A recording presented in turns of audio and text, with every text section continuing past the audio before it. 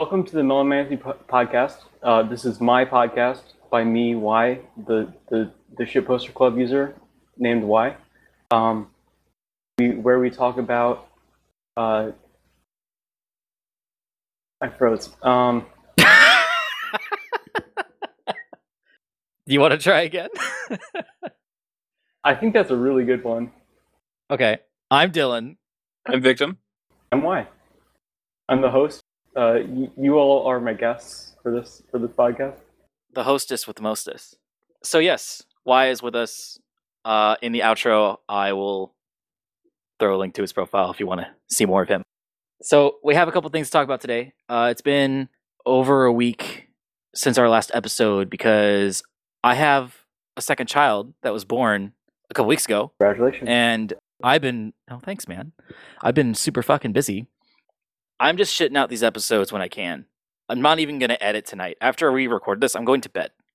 But not before I finish all these alcoholic beverages on my desk. So, since I've been gone, fucking internet kind of exploded with all this Blizzard hate, which makes me happy inside because I don't really like Blizzard to begin with. Yeah, no, the whole Blizzard stuff, it really validated my biases, which is great. I love when that happens. Because, so Victim, your friend Kaus joined our Discord, and he said something really profound that really stuck with me. Is he said that he didn't like Blizzard ever since StarCraft 2. He just kind of didn't care about them, and that was a long time ago. But I remember StarCraft 2, and I really like StarCraft 1. I kind of care about StarCraft 2, and I appreciate that its pro scene is alive and well. I guess everything after that, like Overwatch, updates to Diablo 3, I guess, I don't give a fuck, dude. Yeah, and I'd say he's even being generous. A lot of people have hated it since long before that point. I mean, I still bought Overwatch when it was new because it was really hype and I thought it was going to be good, and I ended up not really liking it. You were there. I think you've been present for all the matches I played. Yeah, I think so. I mean, there were dozens of them. A whole dozen of them. No, I mean, I've talked about it a bit, maybe not on podcasts, but when Overwatch came out, I was really hesitant. I didn't want to buy it. I spent $40 of my neat bucks, and I was like, I felt really bad, like a pit in my stomach, like I fucking wasted money. And then I proceeded to just easily hit Diamond, and I got so bored with the game. It wasn't about whether or not I liked it. It was just super boring. To me, personally, obviously. I felt like at the skill level I was playing at, I was just, I guess, a lot better than people. And I prefer a challenge when I play video games. I mean, as noted by how much I've played Dark Souls over the years.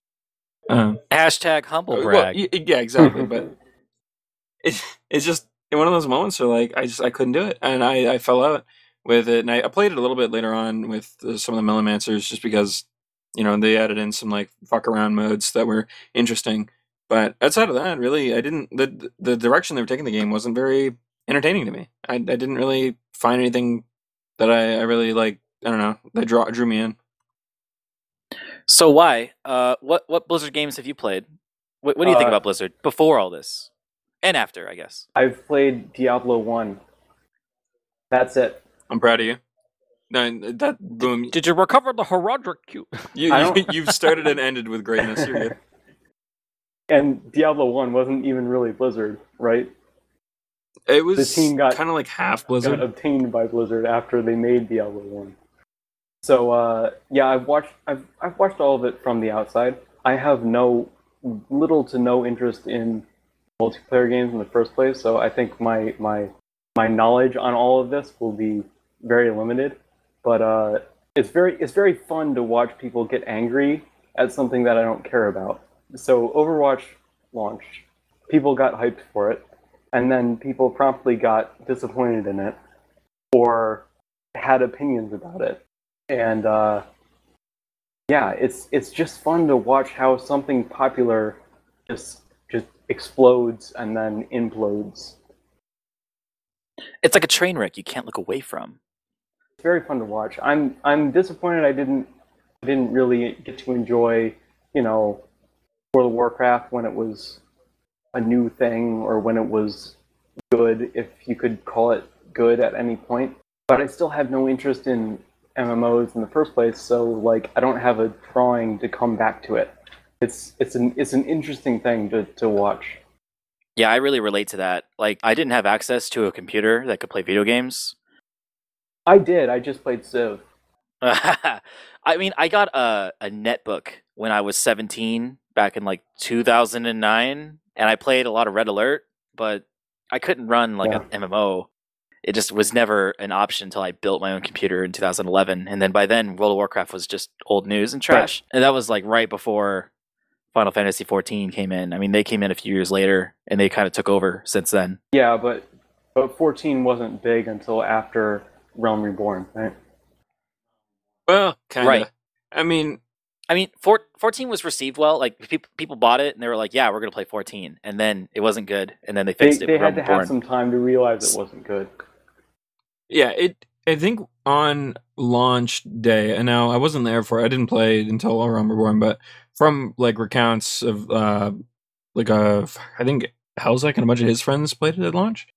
And my understanding is that the initial like reception was kind of like, not sure about this, but then people, when they finally got to like max level and really were starting to like feel out the game, they're like, there's just nothing here. There's nothing worth doing, and it was not fun. There was no real gameplay loop either, apparently. Just a giant mess in that regard. One time I was at Walmart with Jordan, and he was really drunk, and I wasn't, and I don't remember why, but he bought me a copy of A Realm Reborn for the PS3. He really wanted me to play it, and it came with like a free month, and I was like, okay. But I had a first generation PS3, which has very little RAM. So like compared to the older generation PS3s, it ran like trash. It ran like you were playing it on your old netbook. Yeah, actually. It's sad because, you think consoles are kind of like locked in their specs, but they actually add memory to consoles as they make new versions of them, which is why games like A Realm Reborn or Drakengard 3 will like run like a toaster on an old PS3. But you get one of those new ones that has like the slide off top or whatever, Yeah, right? I got the Super Slim Mm-hmm. last summer? Yeah, it came out like way later, and I bet it plays most of those PS3 games buttery smooth in comparison to what I had. It's not like it's a significant difference. It's just less pain. So you're still going to get 30 FPS 720 on like 90% of games in the library, but at least it'll be, 30 FPS more often than not, right? Or It's the true. loading screens will be shorter. I find that funny too. So Because like the PS2 era, when they finally made the swap to Slim, it was kind of like the opposite. They kind of gutted it a bit. exactly. In that case, they just took the power supply outside of the console itself and just made it an external brick. And then Right. there was also less space for cooling. And so there were more problems after that. And so it just got a whole lot worse. Oh my god, so many saves corrupted too. I hated my Slim so much. I was so pissed. Mhm. And I see you in the chat, Azu, with your 500 hours in Final Fantasy 14. Congratulations, because I can't play that game. Like, I bought it like on PC like way later, and it's just I couldn't get past like level 30. Like, it's not for me. It's the same thing for a while with me. Is I get into it, and I get into the raiding scene, and I have so much fun with it. But then I come to realize that realistically, I've beaten everything. Well, at this point, I didn't beat everything because in this new expansion, money was a problem more than my playtime. Right. Like in previous expansions, like Stormblood or even just WoW's expansions, it's just like once you get to the point that like you're just beating everything, it's like all I'm really doing is rinse and repeating so that I can get gear so that I can do the same thing I've always been doing, just a tiny bit better.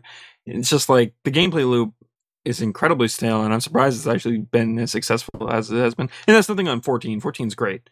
It's like, I'd say at least 0.5 times better than or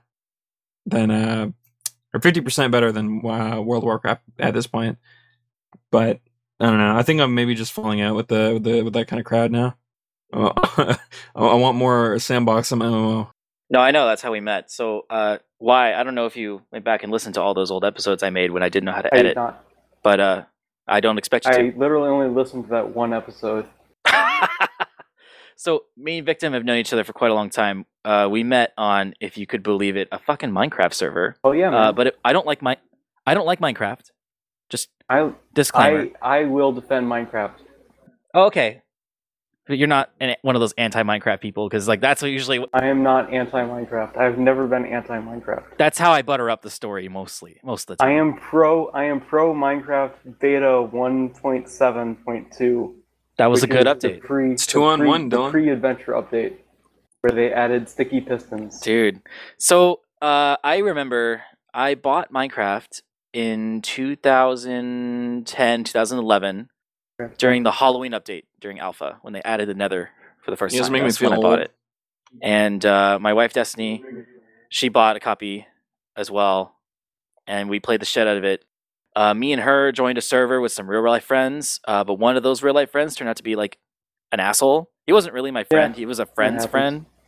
And it's a really funny story. I'll probably tell it another time, not now. But we basically griefed him and got away with it for a long time, and it was hilarious. Like the kind of shenanigans we got away with because server logs weren't really a thing, and the mods for servers that existed at the time were really primitive, so you couldn't really tell who was griefing you unless you like literally caught them.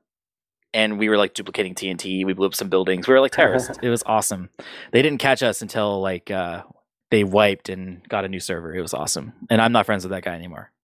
But anyway, I looked in 2011, I looked around for other servers to join that I could kind of do the same thing. And I ended up finding a server called HeroCraft, the Multiverse, which basically the guy that runs it has a hard-on for old MMOs that are hardcore. Like, I don't have any examples, but he likes difficult games that are multiplayer, right? I'm thinking like I think he might have been a Dark Age of Camelot fan. They've played everything under the rainbow at that point. You can't pin down the influence on a single game, but it was basically a Minecraft server that had Economy back in Alpha when Economy was first made. Basically, they had a lot of players. We're talking hundreds, right? But there was only ever like 1 to 500 players at a time logged in. In Bastion era, I think the server cap was 400. But still, either way. So they had this economy where if you have gold bars or gold blocks, you can trade them in for economy coins at the spawn, which was a no PvP zone. But outside spawn, everything was PvP on. You could spend economy coins that you get from turning in gold. It was a gold-backed economy to buy region protections, a township, if you will, right? And PvP was off in the town. So people would basically go on their forum, which was a Zen4o forum, which is pretty good forum software. I remember it fondly. And basically, like, you recruit for your town, and there's no requirement to get along with each other. PvP was permitted and encouraged between towns, and people would get, like, organically, like, their own little cliques together, and they would, like if you killed someone out in the open and they belonged to a town, their whole town would get geared up and come to your town and kill all your guys. Even the innocent ones, and like basically steal your stuff because you didn't cover your chests with dirt blocks because they can't break any blocks, right? But they can scale your walls and like murder you, right? I have a lot of positive experiences for that server. That's where I met Victim. We played that server for many years. We accomplished about everything there was to accomplish, and then it kind of went downhill. But we were really good friends, our little crew, so we started doing other shit. So that's why we're here. Yeah, actually, I got a little update about that. So the other night, I just on a whim, I'm like, you know what? I'm gonna re-download Minecraft and see how HeroCraft's doing. Turns out both of the HeroCraft servers are straight up dead, and people only log into them to ask and see if people are around.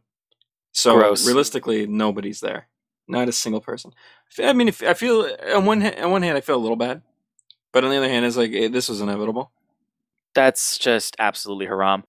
Well, modern Minecraft has changed a lot since 2011, 2012, even. Yeah. World Gen is completely different. Just all the different mechanics and stuff just change things so much. It's a different game. Oh, not only that. So this very particular server, after the first map that I was on, onwards, because they regularly wipe the map every year, right? Yeah. What they did was they developed a plugin called Heroes, which is used on a couple other servers too. This was like the server that belonged to the people who made Heroes. And the Heroes plugin was it was all text-based. You all type in commands, but you can basically pick a class, bind some skills to hotkeys or items, And like if you were a wizard, you'd throw fireballs and shit. It was all in-game assets. Like the fireball spell was like a snowball that was lit on fire, like if you shoot it through lava with one of those launchers. Except, you know, it just comes out of your hands. And no modding is required to do any of this because it's all built-in stuff, right? As server plugins go. It was just a really sophisticated server plugin to give you an MMORPG, which made it a lot more interesting than vanilla Minecraft. And like there came a point where base Minecraft have changed so much, but I was still playing HeroCraft that I didn't like base Minecraft anymore. I mean, it had merit. It's good. I'm not going to tell anyone Minecraft's a bad game, but I wasn't playing it. I was only playing HeroCraft. And when HeroCraft died, I didn't play Minecraft anymore. It's just kind of how it is. I mean, we've tried, me and the guys, but like, it's really hard to, and even when you do like heavy modded servers, one of the issues you run into is that like, there's always going to be that one guy that just doesn't like one of the mods, or one of the mods kind of like meshes wrong or didn't install it correctly for one dude. And it's messy. It's possible to be good. It's really messy now. Especially whereas like, depending on what version you're using, you might not even be able to use the mod. And there's, just because Minecraft doesn't seem to care all that much. I mean, I guess they never really did. They always liked the modding community, but they never really like focused on it on their own. So it's like what really made HeroCraft for me was the banter. Like, you kill somebody out in the open, and their town comes to hunt you down, and you have to like talk them down. You like forge alliances with other people so they won't fuck with you. And all of this was happening on the forum in the open, and it was like it wasn't role playing. Like, I'm not pretending to be a wizard in some fantasy world. I'm just a player, and I'm just talking to another guy. But like, we're fighting over these made-up resources in a video game, and it's like, it is role-playing, but it's like, it's role-playing because we're playing, not because like I'm trying to be a thing. Yeah, right? It's what people usually refer to as like light role play. It's like you're not playing a character, you're not like shedding your skin, but you are essentially acting out like these roles in the video game because it's how you obtain things. Emergent mechanics, which are like you are forced to play as your role. Trio Doug, who is on Shitposter Club, was in Atlas, which is the game by the people who make Ark. I'm familiar. And he was in a quote-unquote role-playing server, and he was talking about all the things that he was doing, and it wasn't exactly role-playing, it was just like everyone wasn't, Chinese. They weren't gaming the mechanics. They were just playing as if they were playing the game.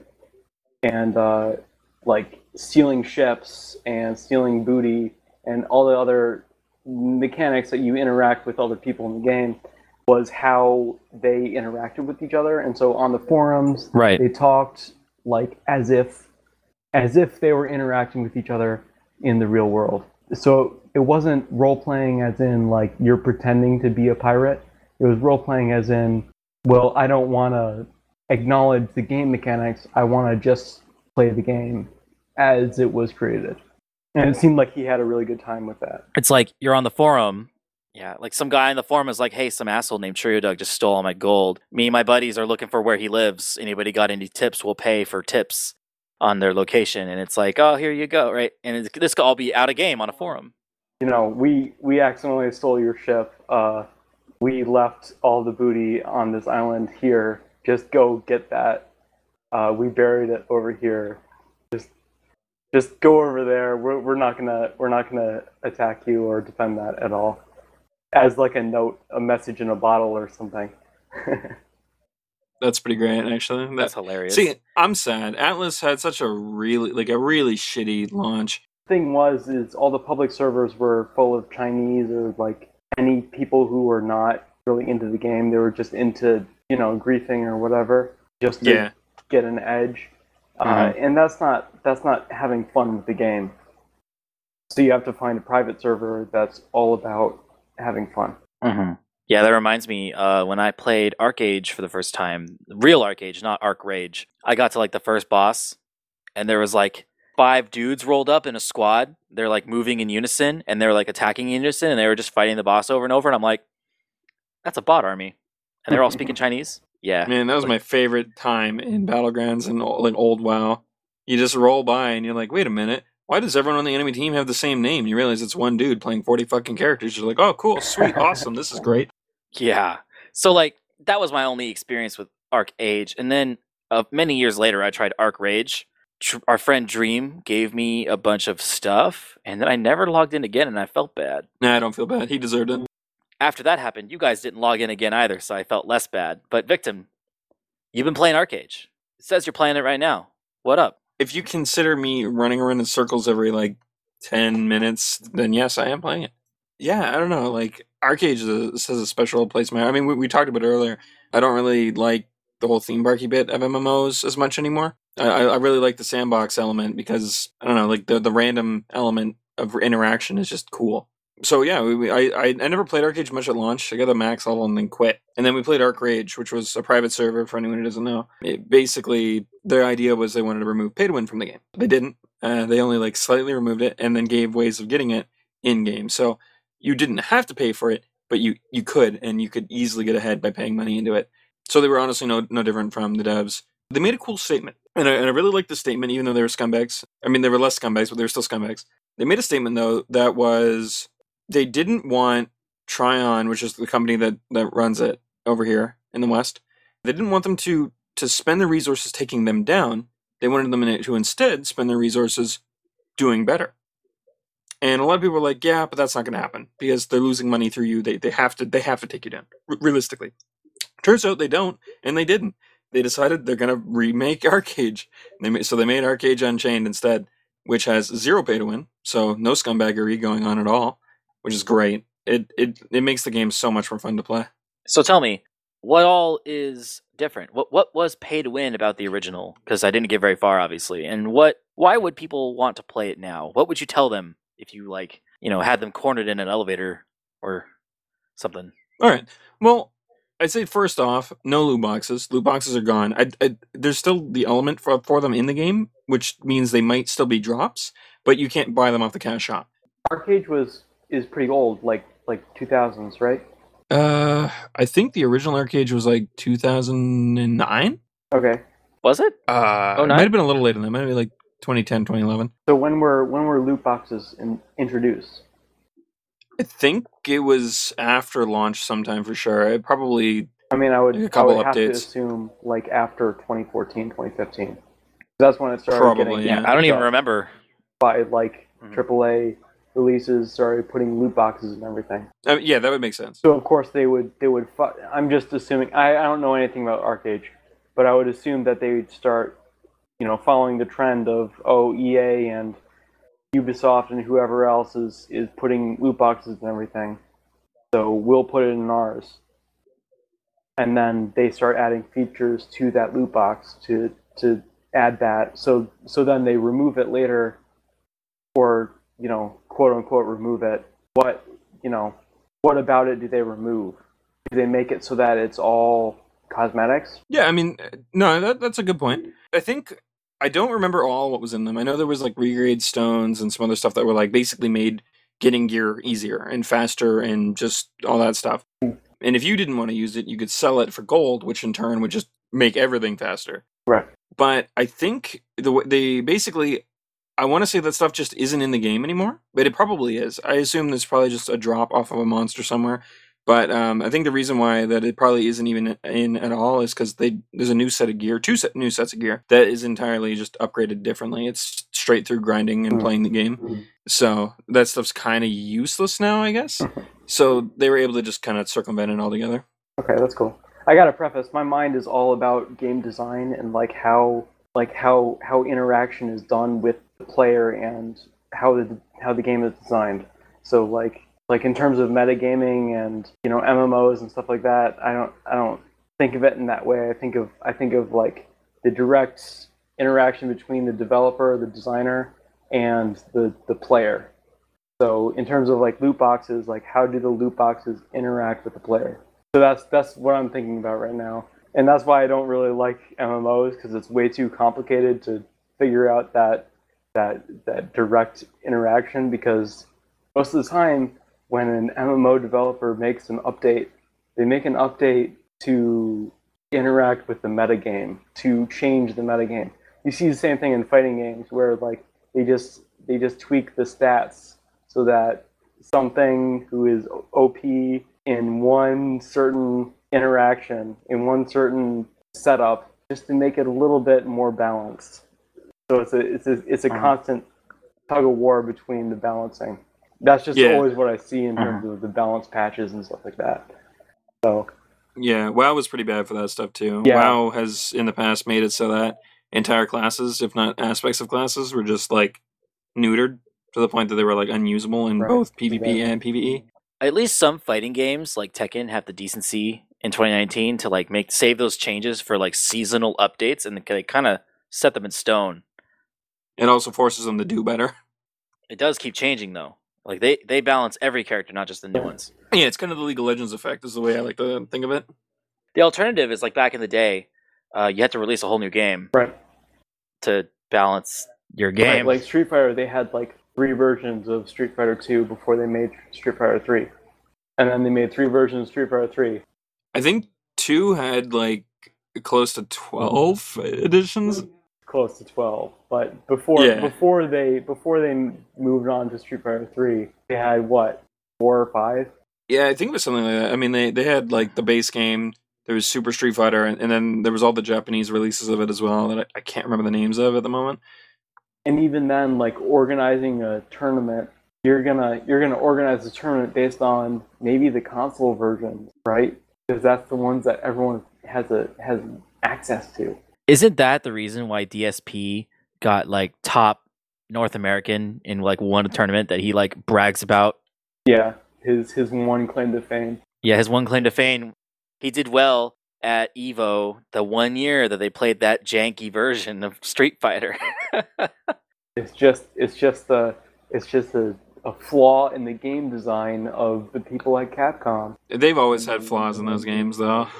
Like really bad, glaring flaws, like secret characters that you could use in tournaments and shit. That was like so stupid. Yeah. So Arcade. Yeah, It's yeah. good, No, yeah. I mean, if you like MMOs, you like sandbox MMOs, or hell, if you've just played Arcade in the past, if nothing else, it's just a burst of population on one hand, and on the other hand, it's not pay to win, so it has longevity to it. I'm glad there's no loot boxes in that, because loot boxes always piss me the fuck off. Yeah. Like, fucking Blizzard, man. Like, Overwatch really pushed loot boxes forward into the mainstream, I think. Don't knock Blizzard until you first talk about Valve, Oh god. because What? No, I agree. Oh, because yeah, TF2 gambling. came way before Overwatch. Yeah. Overwatch just copied TF2's model. Can I vent about that a moment? Go I got Go a hot ahead. take. Yeah. And you guys are allowed to be mad at me if you want. Console Team Fortress 2 was better than Team Fortress 2 on the PC at any point. Hell yeah. I've heard this argument, and I agree, because it's locked in time before the HAT update, and it will never be updated. I mean, like, sure, I understand, like, static gameplay isn't so cool anymore, but, like, it was balanced and fun, and you didn't have to worry about, like, if someone had, like, 80 different billion things they pulled out of a loot box. And they're so game changing. Like, goddamn. Like, when I tried getting into Team Fortress, a friend of mine who plays a lot was like, have all this stuff, all these duplicates I don't want. And I started playing Demo Man, and I had a fucking sword and shield, and I just charged people. I didn't do anything demo-y or explosion-y with the Demo Man and his grenade launcher. I cut people's heads off with a sword. And I'm like, what happened to this game? Again, like I keep saying, game design is a direct interaction between the developer, the designer, and the player. When you have all that meta stuff and all the corporate stuff, which is like how to make most money out of this game and all that stuff, that doesn't interact with the game design. That doesn't determine what the design of the game is. So when you lock it in time before all of the how do we make the most money out of the people playing this game? How do we make it so that people keep playing this game? Before Right. all that, you have a designer, an intelligent person saying, how do we make this game fun? And then at the end of that, you have someone who is playing the game and having fun with it. So if you lock that in time, if you do that before updates, before all that stuff, bug fixes I understand, but patches to make the game different, to force you to pay more, to have more fun with the game, that's against the game design, what the developer intends you to have fun with. Some absolute wisdom there. I think it was a mistake when game development shifted towards trying to keep the players playing for as long as possible, because those games are kind of fleeting. Yeah, I have 1,000 hours of Warframe. There will come a day where it'll be the last time I play it, and I won't even know it until I look back and realize how long it had been and decide not to log in again. But like, there are games I played when I was younger, and some of which I play today, that you play it, it has an ending, and then you're done. And it sticks with you because it was amazing. You don't need to keep playing it. Maybe you'll replay it another time. Hey, I will always replay Spyro 1. I will always replay Yoshi's Island. I will always replay Spider-Man 2.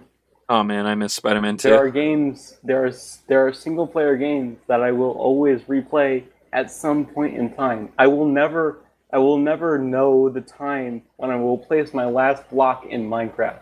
That's true. I mean, and same for me with Dark Souls. There will be one point in time where I will revisit Minecraft. So there's a lot of single-player games that I will always revisit. If you take a game like WoW Classic, right? They have to revisit WoW Classic because they've changed WoW so much to try to keep people playing. If they just kept WoW as it was and they didn't make any expansions, I'm sure people would still be playing WoW as it released originally. 1.0, no changes, right? And people would still play that every once in a while if they still supported it, right? There are still some people playing EverQuest. Oh god, Exactly. the EverQuest servers, they're still pretty full from what I've heard. Isn't Halo 1 still, like the original Xbox original, Halo 1 still online because people will not stop playing it? I can't remember. Well, the PC I think the version PC of version's still up. I don't think the console one is. PC version. There was a thing about the OG Xbox version where like if you kept playing it, then the servers wouldn't go down. No, It might have been that doesn't make peer-to-peer. sense. I don't know if that's the case. Because I remember there was like talk amongst game journalism in the Halo 2 era, back before Maybe it it was really Halo went 2. shit. Yeah. I remember there was articles on Halo 2 about, the last day of Halo 2 before they shut the servers down. Everyone showed up, and there are people who were like, it's the end, and And then they just kept going. it was the same way with Metal Gear Online. I remember both Metal Gear Online 1 and Metal Gear Online 2, like, everyone was logged in. They weren't shooting each other. They were just sitting there in their cardboard boxes waiting for the server message to pop up, and they were all saluting each other. Because that's the triangle button, is just to salute. The dedicated salute button. You got to have a dedicated salute I button. mean, that's the interact button. What else is that going to be in online? That's fair. Well, I mean, there's ladders to climb and stuff, but whatever. Context sensitive. But yeah, like, dedicated salute button. I love the comms in that game. Like, you hit the select button, and then you're presented with a D-pad on screen, up, down, left, right. And it's like aggressive, defensive, acknowledgement, other, and then you press the button, and then there's 4 options in the category, and you press the directional button and you say it. Your character voices it. So up, aggressive, and then the top option is go, go, go. And then down, defensive, and then up, the choice is I see an enemy, or defend the target, or whatever the fuck, right? And you can memorize these combos. Like, so the communication was flying, but nobody was typing because nobody had a fucking keyboard. And trying to use like the virtual keyboard on any console is the most ass thing in the world. Oh, I got used to it, man. I remember fucking 2008. The PS3 was my only web browser, so that's how I logged into MySpace. Gotta check your MySpace. Hell yeah. See, the funny thing about, I mean, I had posted this earlier on Chip Poster Club, where MGS4 and other games did so many little things that changed how games are played. So Earth Defense Force 4.1, God bless you, has interactions with, I don't know how it is on a controller, but on keyboard is the control button where you can shout out things, like shouting out EDF, or shouting out where you want to go or what do you want to target, and that's how you interact with people online in a voiced command. I don't know of any other online console game that does that before Metal Gear. I don't know if there was a PS2 game or anything that was online that had a voiced option to talk about tactics with your team, right?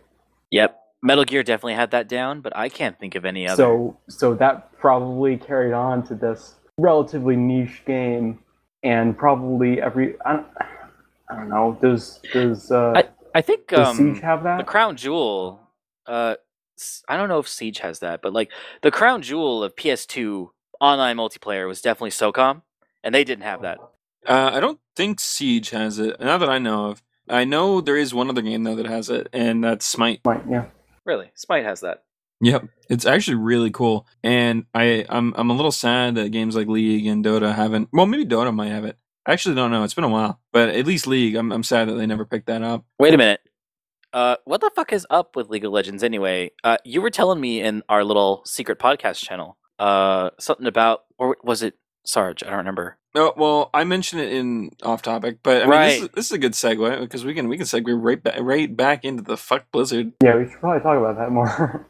Yeah. So what did Riot do? Tell me. I don't have any idea.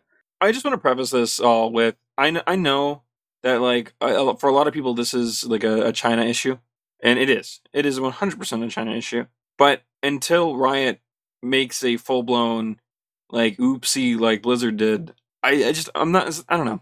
I don't feel bad supporting them necessarily because they are still an American company, and that money is still probably not making its full way back to China. Isn't Riot 100% owned by Tencent? Yes, and it's because of the way stocks work, and I don't I fully understand it, but yes, long story short, yes. What'd they do? So they had their 10-year anniversary, finally. Yeah, they had their 10-year anniversary, and it was good. You know, people were like, oh, they're going to announce a new champion. They're going to talk about maybe the fighting game they've teased or maybe the MMO they've teased. No, actually, they just dropped 7 new fucking IPs on our head and, you know, announced a bunch of free new shit, bunch of, like, all this other shit. People are making the joke that they are literally going for Blizzard's throat. And it definitely looks like it. I mean, they got a new hero shooter coming. They got a new... I don't know what to call it. It looks like Diablo, but it might be an MMO. We don't actually know. A 4X RPG? A CRPG? Kind of? I'm not sure. Riot has still only made one game, right? Kind of. Yeah. You know that Minecraft game? What was it? It's made by Hypixel. Fuck, what's it called? That one ripoff one? Yeah, it's like High something. Yeah, they had some development help on that. So technically, if you want to like get real technical about it, that's kind of their They second. kind of made two. Yeah, so 1.5. We could. So these other games, are they actually making them, or are they just publishing them, or what?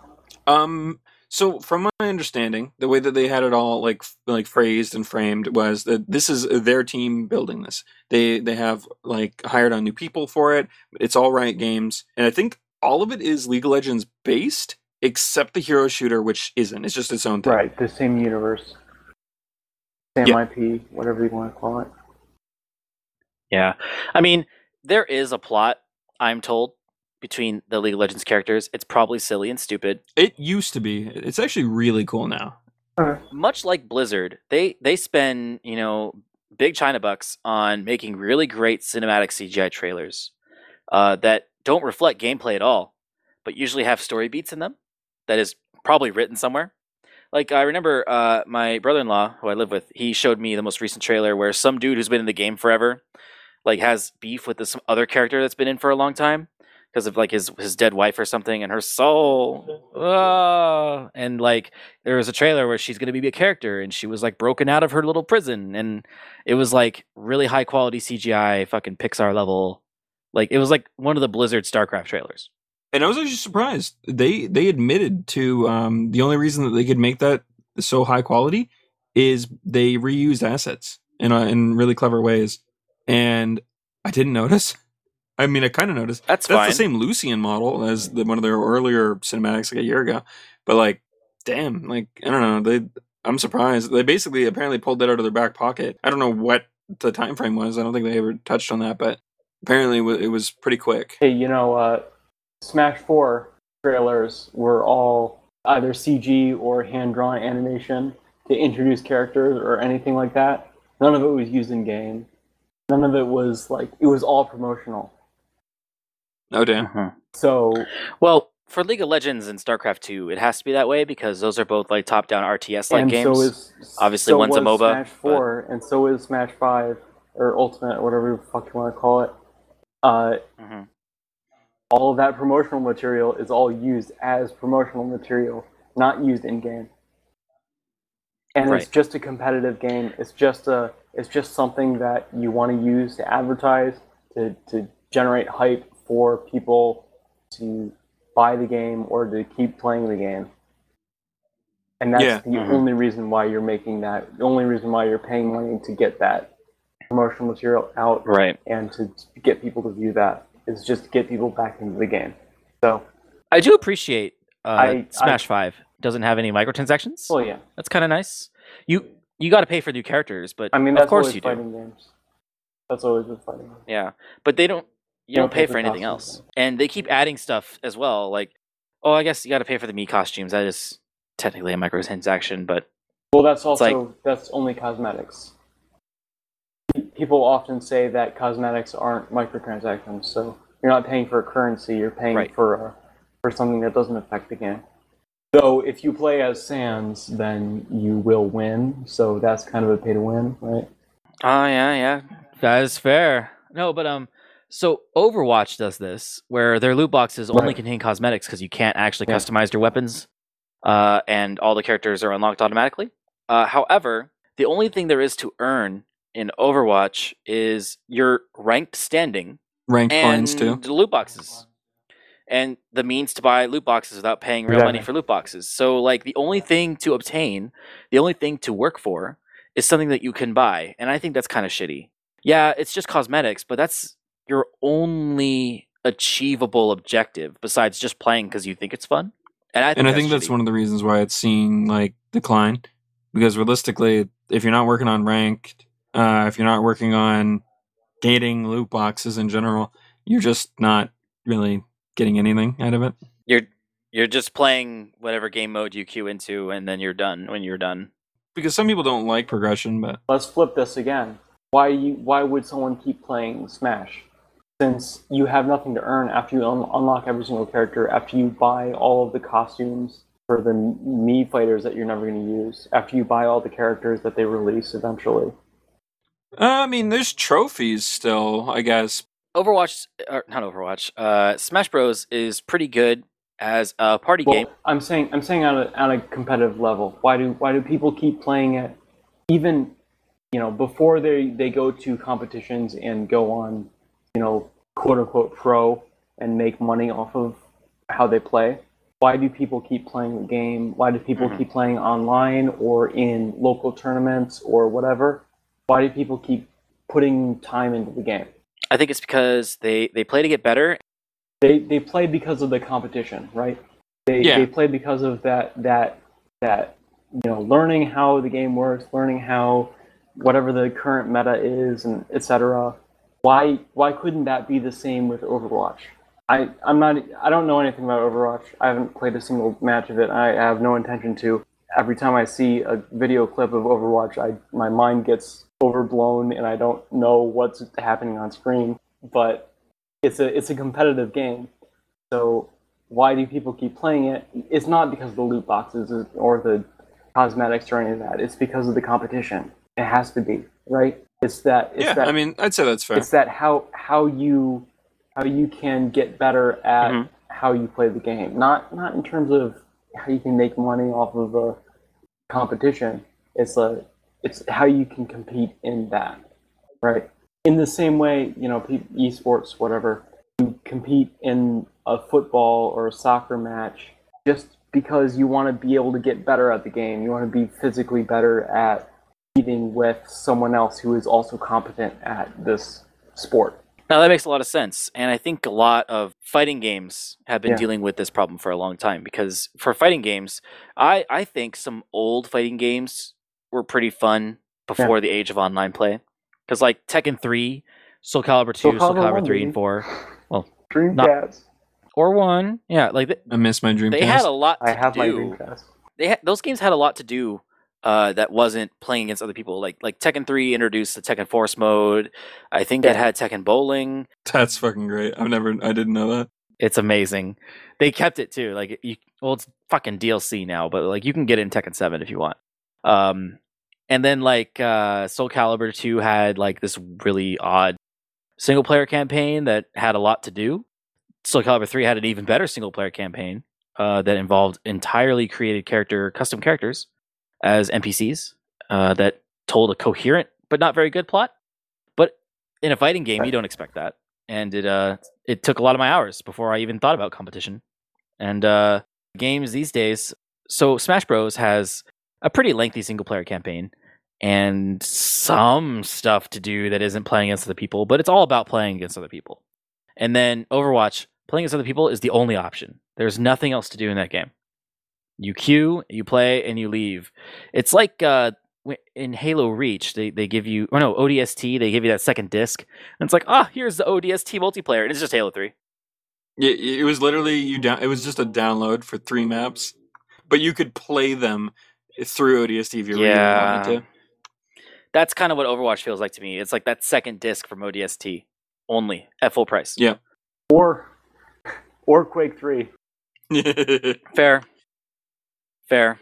So on the other end, I always think of it when people bring up fighting games is character action games like Devil May Cry or Bayonetta, my favorite, where there is no multiplayer, there is no competitive aspect to it whatsoever. It's all PvE. It's all how you learn how the game works. It's all that.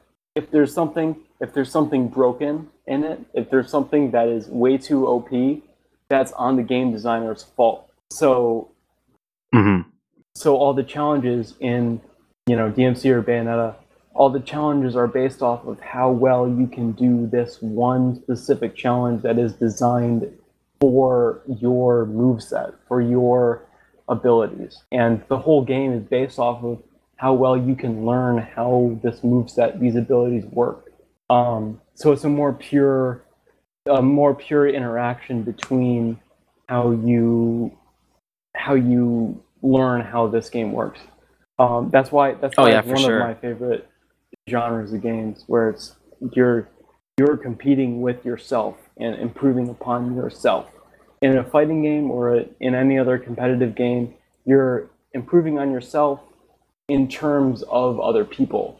But in a single player character action game, you're competing with yourself against the same brick wall or whatever the designer that you're competing against.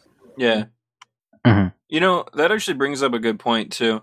I wish in MOBAs or even fighting games, even though I'm really ass at those and I don't play them enough. Mm-hmm. I wish more people would take that to heart, to realize that it's not always going to your personal improvement isn't always going to help you in a lot of situations, because someone might have learned something entirely different that just straight up counters you. Yeah. It may not even be the champion, and for League of Legends as an example, right? It may not just be the champion versus champion. Maybe they're just straight up better at that champion than you are at your champion, right, or something. And balance them too. Yeah, and if a lot more people realize the difference between that and say your playtime in Devil May Cry, I feel like a lot of, I was gonna say toxicity, but a lot of headache and frustration would just go away, and I think people would be in a lot better headspace for those kinds of games. I don't know, man. When I was playing Metal Gear Rising the first time, and I got to that final boss, I spent 4 hours trying to beat him. And Only 4. I was really mad, and I was playing on normal, and then after I figured it out, I played through the game on the hardest difficulty, and I still beat him, and it was fine. But that first time, and when I don't know what I'm doing and I don't really understand the game, it was just easy enough to stumble through it. It was how much did I learn? Did I waste all this time? Why is he so hard? Oh, he fucked my shit up. But you convinced me to play hard mode first. You didn't get fucked over in the dog, the wolf? No. He beat me a couple times, I'll admit. He's the barrier between learning how to parry in the game. Him and then Monsoon is just you have to learn how to parry in the game. And then Armstrong is a bit easier once you know how to parry, and I don't know, maybe not. I think one of my problems with Armstrong is when he first gets to his 200% stage, he has a lot of unblockable, unparryable moves that you just are required to either run from or dodge. You have or to dodge, learn the difference between parryable and non-parryable.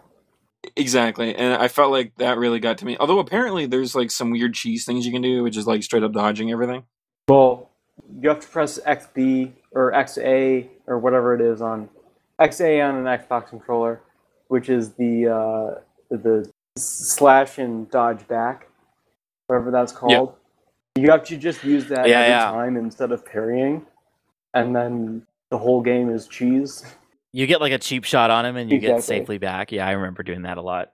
But no, like I rematched him on a higher difficulty after I learned the game proper, and I gave him a thrashing and felt really good about it. I felt really good about it when I beat him the first time because it was like, wow, that was like 4 hours of my life I'm not getting back. But I loved every minute of it after I beat him. I was very upset during at all the times I had lost, but I eventually beat him, and it was so satisfying. I kind of regret playing Astral Chain on normal because I wasn't really challenged. I still haven't beaten Astral Chain yet.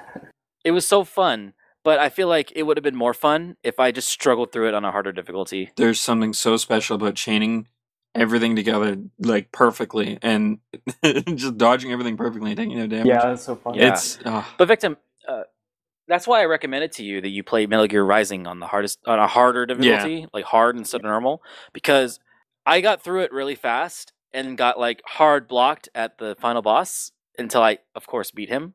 And I was like, that will happen to you. You're just going to speed through it and then get really mad at the final boss. You need to like start on hard. And then I told him, I remember telling you, like, if it's too hard, like beat the tutorial on normal and then switch it to hard. I mean, I played through the whole game on normal and I had a good time. It was just like not easy, but just good enough time. And then I played it through on hard and it was like, okay, now I understand more of the game. And then I played it on Revengeance. I think I skipped whatever very hard or whatever that was. And I just skipped it to Revengeance. And I struggled, but I had a really good time with it.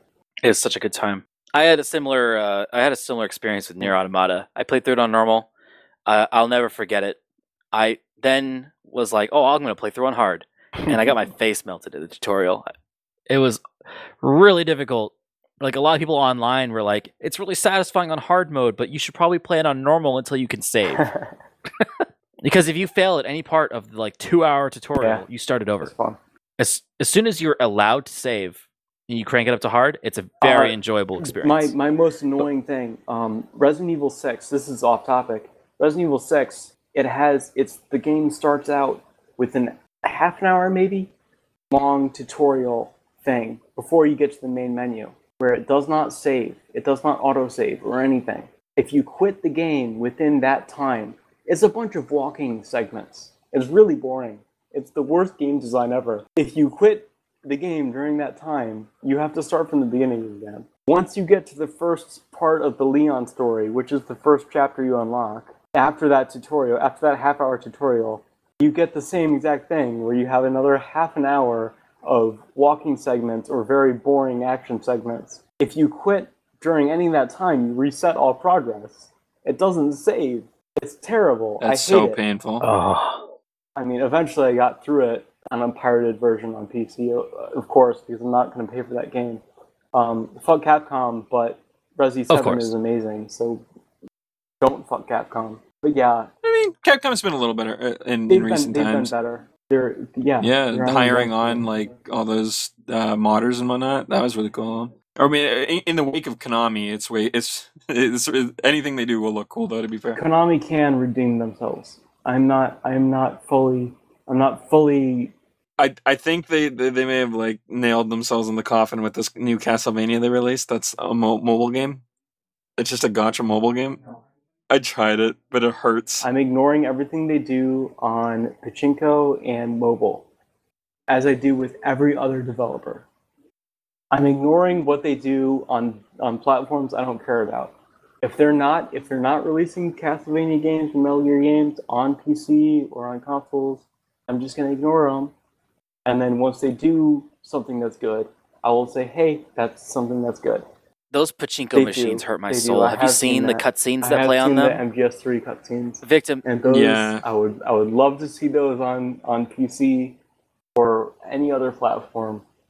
But hey, if they don't want to do it, then they don't want to get my money then.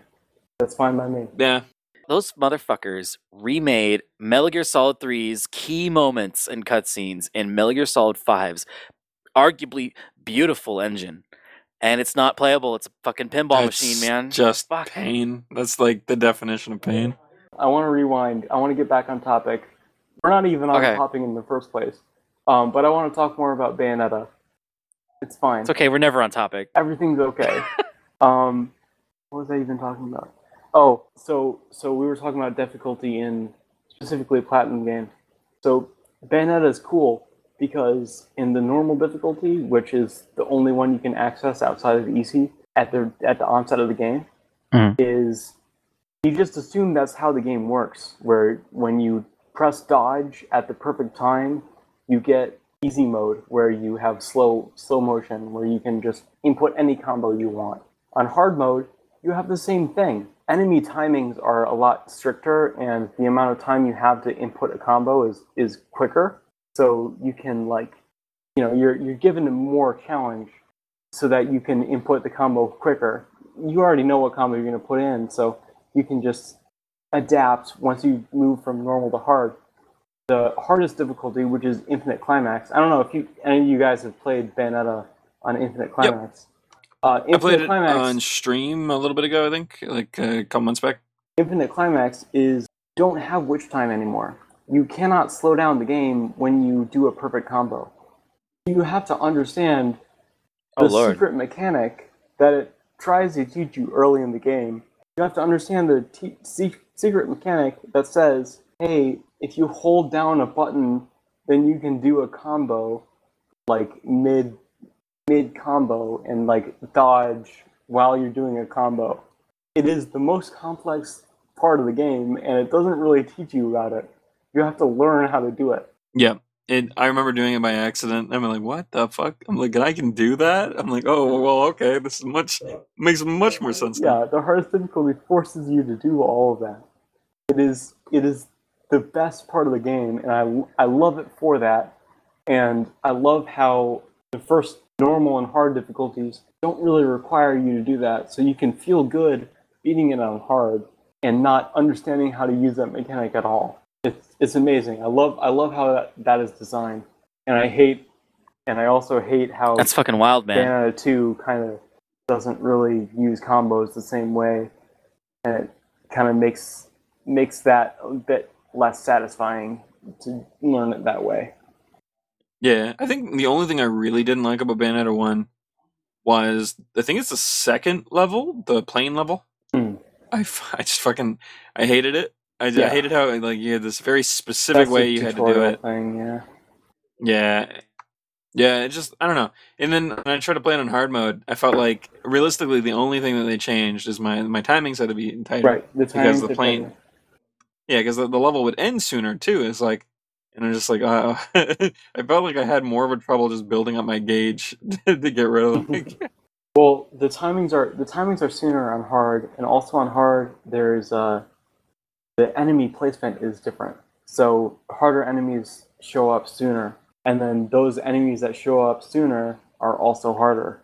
So the form of the design is different, where you interact with these enemies sooner than you would anticipate them to. So yeah. I mean, I really appreciated it. I think that they did a good job with it. Yeah. It was better than, and I mean, and no way do I hate Nier. I feel like it was one thing that Nier was really, really weak on. Mm-hmm. It was like enemy placements. Like, some of it was like supposed to be like, oh, you can't beat this. You should come back later. Haha, wink, wink, nudge, nudge. But at that point, by the point you get to that, you already know that you're missing things. And right. if you didn't like look up spoilers, you don't know that you're going to come back with like something way better later on.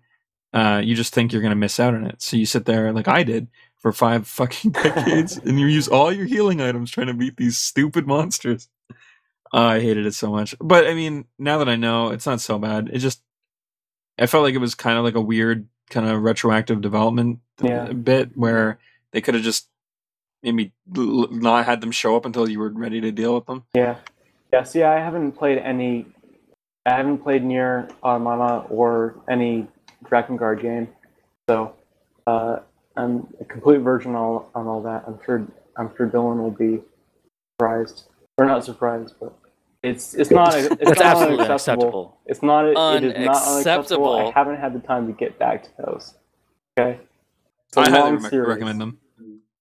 Yeah, I remember when I was young, in my teens, and I played Drakengard 1 and 2. Everyone hates 2, but I fucking love 2. I'll tell you why in a minute. But like, I played through Drakengard 1 so many times, and at least one of those times I got all 5 endings, which is a really crazy endeavor, which is fine. But like, it's not even a good game. I can't lie. I will endure it. I will endure But it. goddamn, is it fun? It is so crazy. Like the plot goes to like ridiculous heights of crazy. Like, I wouldn't want you to explain it to me because I would like to experience it myself. yeah, I'm not gonna tell you. And then, so like all the Nier Of course. games, it's not a spoiler. There are multiple endings, and Drakengard 2 is the sequel to one of those endings, and Nier Replicant is a sequel to a different ending of the same game. Drakengard 2 is a dead end in the timeline, but it's like Drakengard 1's gameplay made better. So it's a better game, but the story isn't even bad. But like, it's not over the top crazy. I know that at least Drakengard 3's translation is very bad, at least in the US. So what I'm trying to do is, at one point in my life I will learn Japanese, and then I will be able to play a lot of JRPGs or Japanese made games in their original language, and if that matters to the game, then I will play it then. So in terms of Drakengard 3, I would like to understand what they're saying in the original language and not in the stupid Square Enix translation, because I've seen some comparisons. Yeah, I've heard that the Japanese audio for Final Fantasy 15 really paints the characters in a different light. I liked the voiceovers, the English ones for Final Fantasy 15. I thought they had a really good cast. Now, I might be misinformed on this, but in 15, it was less that they had like changed the way things were like said or translated, and it was more that they like changed the personalities. So like things were more bro-ish and Right. like Americanized in the Western version, but in the Eastern version, they were just like, I guess, like good school pals or something. I actually don't remember what it was, but it was something different regardless. Yeah, exactly. It was less. It had a was different less energy. like gay orgy and more like friends. Yeah, there you go. With benefits. Iris is still best Wait, girl. No, we but, can talk about anyway. Dragon Quest So XI speaking from of the here. Japanese, Hey, we could. Okay. but before that, so speaking of the difference between the English and Japanese translation, Yeah. it's no secret that me and Victim are big fans of English voice acting. Mhm. I think it can be done really well if you care, Yeah. and the voice director cares. That's also really important. It's very easy to waste good talent, but one of the things that just doesn't translate, or at least I was told doesn't, was JoJo's Bizarre Adventure, which I recently started watching. I'm 2 seasons deep. Okay, so the caveat to whether you watch JoJo subbed or dubbed is that both are funny, both are great, but they're both very different. So it's you honestly, if you want to get the full JoJo experience, you got to watch both. Interesting, because I know a lot of the jokes made about the show are because of the ridiculous antics of the Japanese voice cast and the way they pronounce things. Because the show is about fucking Englishmen, right, and people who are not from Japan. So like there are some parts where they'll break out and they'll like speak English like here and there with their crazy accents. Oh, it's beautiful. And then in the English, instead of that, it's them trying to find the right translation to them making weird manly noises, and it just never fits perfectly, and it's just hilarious to listen to. But I'm having a good time with it, and I'm watching in Japanese. Normally, I don't prefer that. Like, I'm a big fan of like anime that gets really well done in English. Like they took their time and they obviously cared. Or like the Akira movie or Cowboy Bebop. Wait. Which Akira dub are you talking about? Because there are 2 of them. There's The Funimation one the with old one, Johnny there's Young the new Bosch. one. The old one is a good one. I don't remember the new one. I'm talking about the The old one. old Akira dub uses actual children as the children, and the new one uses adults as acting as children, and they don't make good children noises. Yeah, because I think when they made the new one, the newer one, it was still fairly old. And one of the issues with, I would say even up to like 5 years ago with English dub casts, is the directors didn't have a sweet fucking clue. And whenever whenever there'd be a slip up, even if the voice actor caught it, Yeah, the directors would be like, nowadays "No, it's there's a fine. That sounds great." You there's a entirely bad mispronounced that name, but whatever. quality. Well, I don't know too much. I just go to subs for default. First of all, second of all, I don't even watch anime that much in the first place. So I mean, it's safer. just Same. Like, I don't care anymore. I don't know as much anymore. One thing I will stand by is that the recent Gundam shows, like Unicorn and The Origin, are really good in English. Like the director for the voice in English is obviously really cares about Gundam, and it ended up being a really good dub. All right. And I would recommend it in English. I haven't seen any Gundam. A lot more like serious shows lately have been done really well. It's usually like the comedy centric shows that end up not translating so well. And I mean, that's partly just because the language barrier is always going to be a problem. Yeah, I was expecting JoJo to be some sort of like really bad meme show that people are just making fun of because ridiculously manly men are making repetitive noises and it's funny and they have 80s music. And it's like, that is entirely why it's good, because you went in with low expectations. And I was blown away at how okay it was. Like, yeah, I'm having a good time. I'm 2 seasons in. Anyway, I want to hear about Dragon Quest XI. Well, before I talk about Dragon Quest, I would like to say something about dubs versus subs. Yeah, go for it. So most of the time I go with subs because I can read. Some people can't read, and I appreciate that there are dubs for people who can't read while they're listening, right? So sometimes they don't even want to. They want to look at what is going on and not look at the bottom of the screen and what the subs are saying.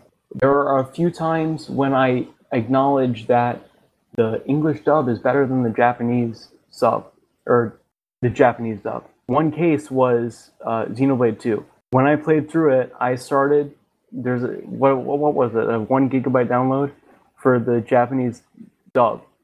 So I downloaded that before I started playing, and I started playing with that, and it was not a very good dub. It was like they were mumbling over the syllables, and like I've listened enough Japanese and understand what it is that makes a really bad Japanese dub. And it sounded like they didn't really try very much. So I just switched back to the English dub just to see how it sounded. And then you had a good time. Yeah. It sounded really good. It sounded like Rex had a really good voice. And wait a minute. What chapter were you in when you switched back? I was right at the beginning. Okay, because very, very beginning. That first chapter is rough. His yelling, you can tell that voice actor gets better at yelling. But that was his only issue, in my opinion, was the yelling. Yeah, Rex's yelling is really weak to begin, but it gets better. I was listening to Japanese in the first maybe 10 minutes, and then I switched it back once I first had control. So that first fight with Malos on the ship. I wasn't even in Japanese then. I was on English by then. Yeah, so in English, that scene is pretty bad because he does this like really flat screaming noise when he's charging, and it was bad. But it gets better. So I listened to how it got better, and some of the voice actors didn't get better. Some of the voice actors, I don't want to say that Pyra didn't get better, but some of Pyra's lines weren't very good. And she was just kind of doing that vocal burn thing where I was cringing at those lines. So you know what? That reminds me. So Etika, rest in peace. R.I.P. When chapter, what was it, 8 came along, and you see the green-haired girl for the first time, right?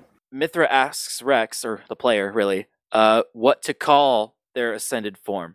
Pyra or Mithra, right? Right. And I chose Pyra because I was Camp Pyra all game. Etika, rest his heart, he picked Mithra, and I watched the ending of the game from his stream just because I wanted to see his reaction because I like him, right?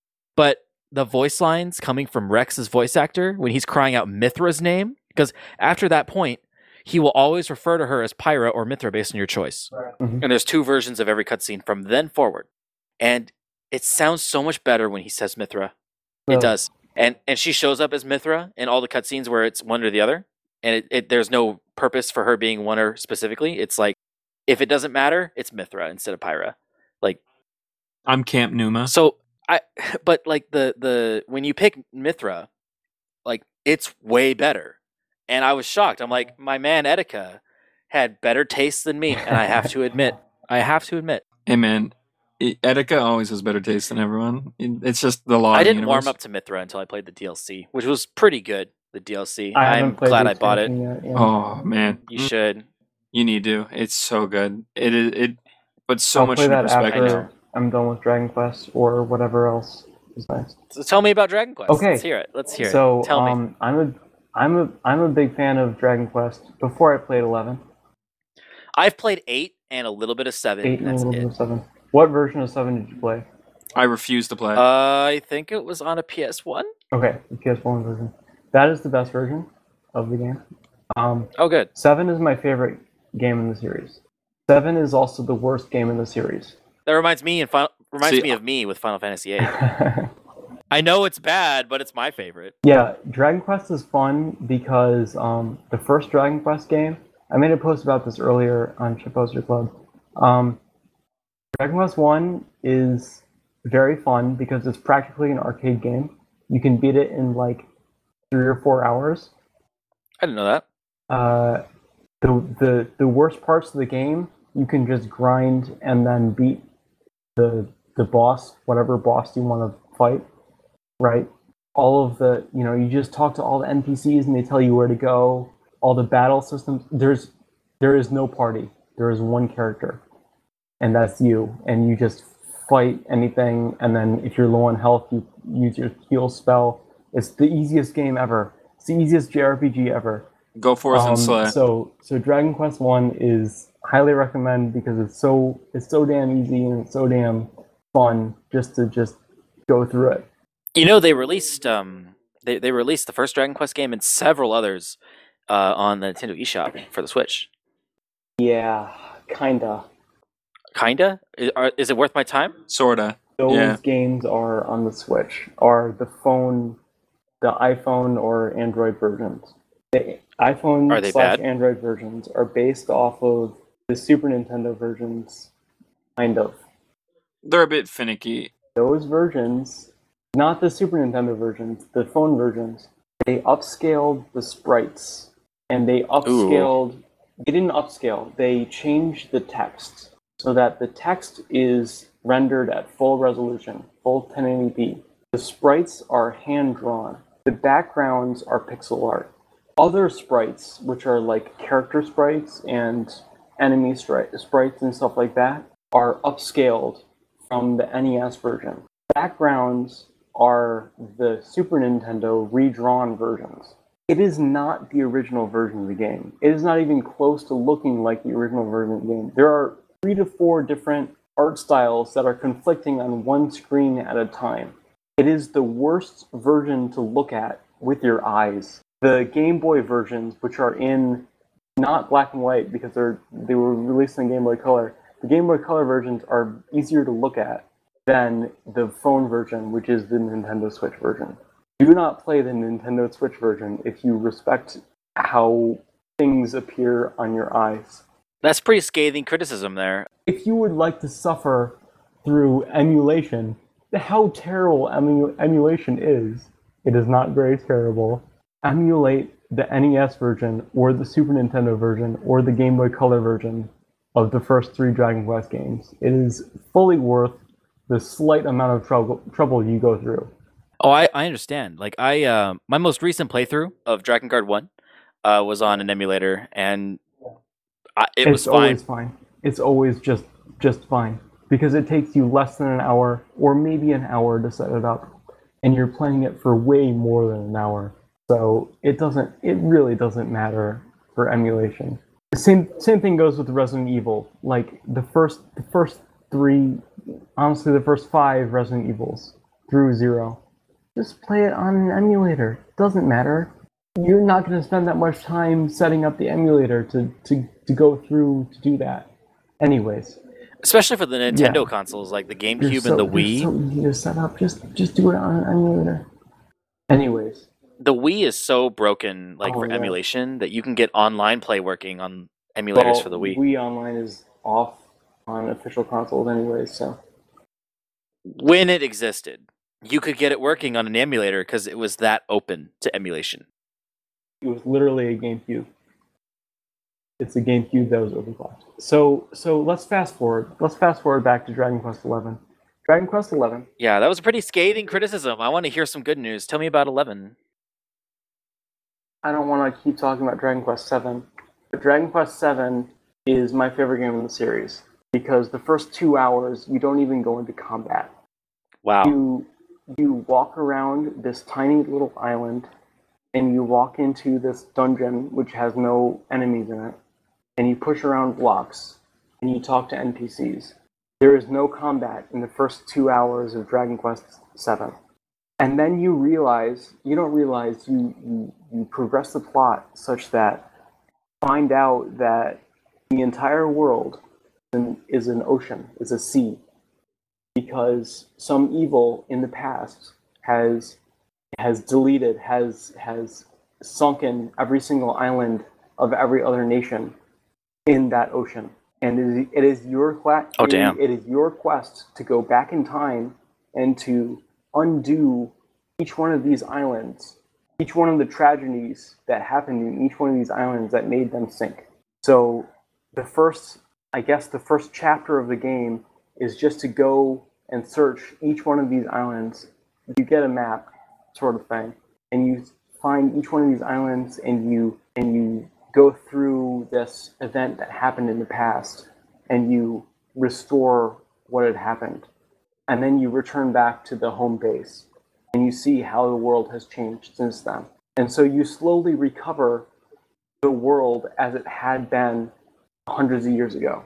And it's like it was released on PS1, so it was after Mario 64, after Spyro and all those things, which were collectathons, where the collectathon genre is you collect stars or eggs or jiggies or whatever else in order to form a complete puzzle.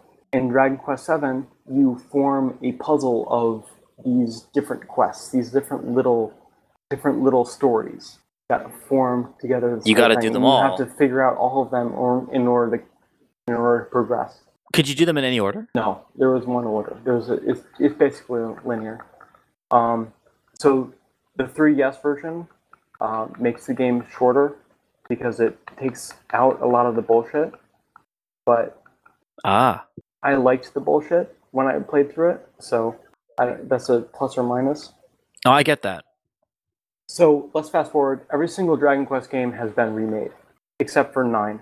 9 has not been remade yet, and 10 is an MMO, so I don't think they're ever going to remake that. Wait, 10 is an MMO? It is. What? It's not. It's also not translated. It's the only Dragon Quest mainline game that we can't play. I had no idea. Anyways, 1 through 8 have been remade. 11 has been remade, kind of, in terms of Definitive Edition S. So I'm playing 11 right now, and it's great. The first chapter is a standard Dragon Quest game. There's a Donkey review. I don't know if you guys have seen it. If you guys even watch Donkey? Yep. Yeah, you guys have seen it? I don't watch Donkey that often because I respect his videos, but we don't like the same games. Same thing with me. I only watch it because it's just get so many views. So it's funny, but he didn't like Xenoblade. Well, of course not. That hurts me inside.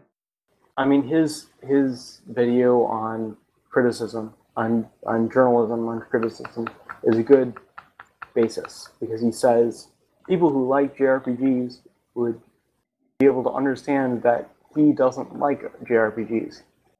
Therefore, yeah, and then when his fans demand he review a popular JRPG, he's not going to like it. He doesn't like it. So then he likes Persona 5. Well, that's an exception. Therefore, someone who doesn't like JRPGs should play Persona 5. Right. It's the same way with Yahtzee Korshaw. He really liked Portal. I think Portal was his first positive review. He basically shits on games every time. I liked him back in the day, and then I rewatched a lot of his videos recently. And I was like, yeah.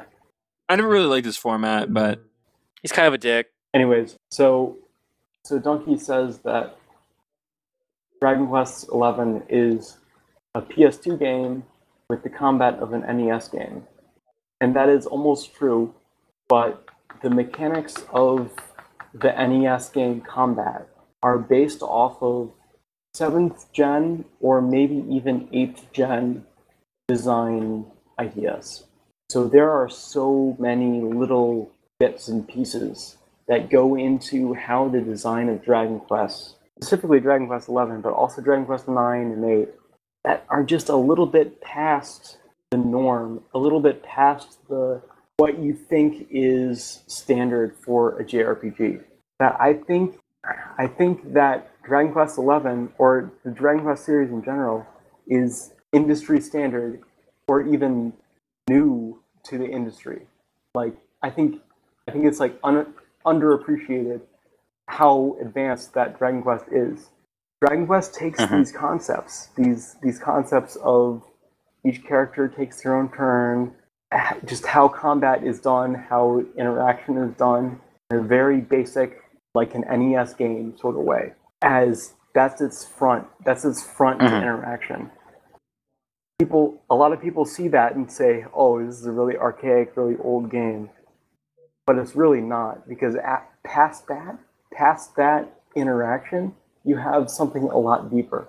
Its crafting system isn't just a classic crafting system. There's something a bit further beyond that. You can improve it. There's a little mini game past it, and you can improve a weapon based on how well you perform at the mini game. I've seen that done in other games, but it's a perfection of that sort of mini game. It's a very, very good implementation of something that I've seen done before. The skill tree thing. I mean, Final Fantasy X had an awesome, amazing maximalist skill tree where you have so many different paths that you can go through in Final Fantasy X. God, and to beat the super bosses, you need to fucking take a whole thing. Yeah. It was so cool to do in Final Fantasy X. Final Fantasy 13, I will defend Final Fantasy 13 for some things, but for one thing... You know, it's funny, because... So, I liked Final Fantasy 13, kinda?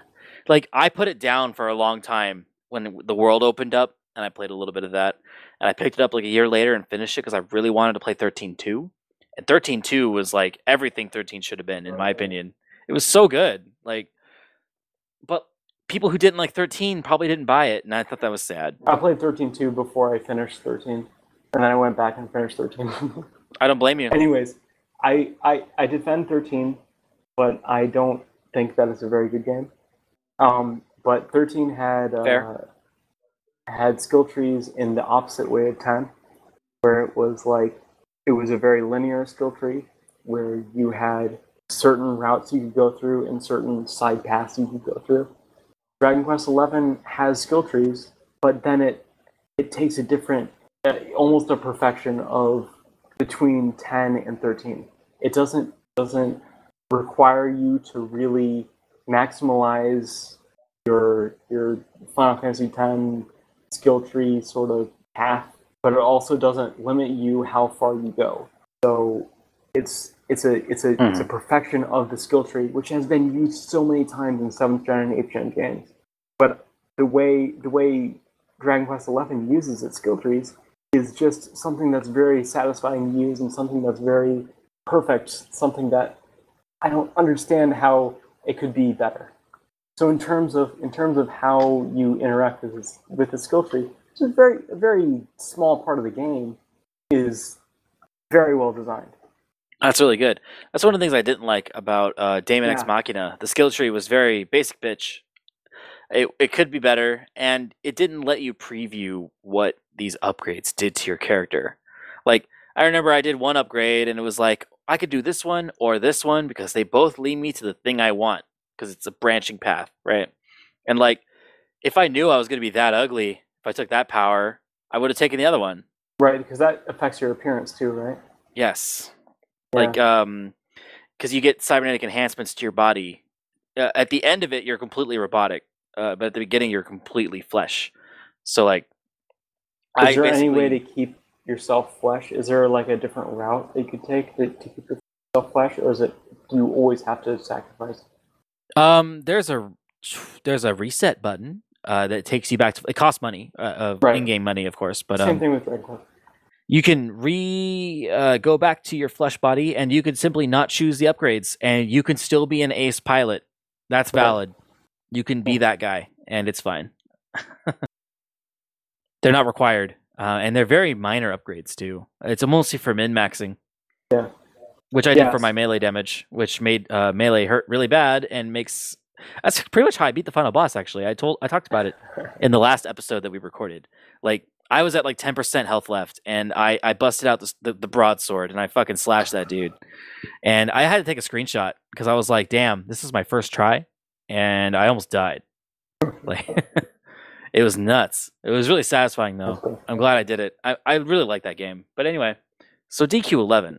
Yeah, so the skill trees aren't just min-max. The upgrades, like there are a few upgrades that are like with a certain weapon you can have more power, more attack power, plus 15, plus 10. But that's a substantial enough that you can notice the difference between it. You also get a currency for how much you spend in it. It's not just like 1,000 out of 25,000 or whatever.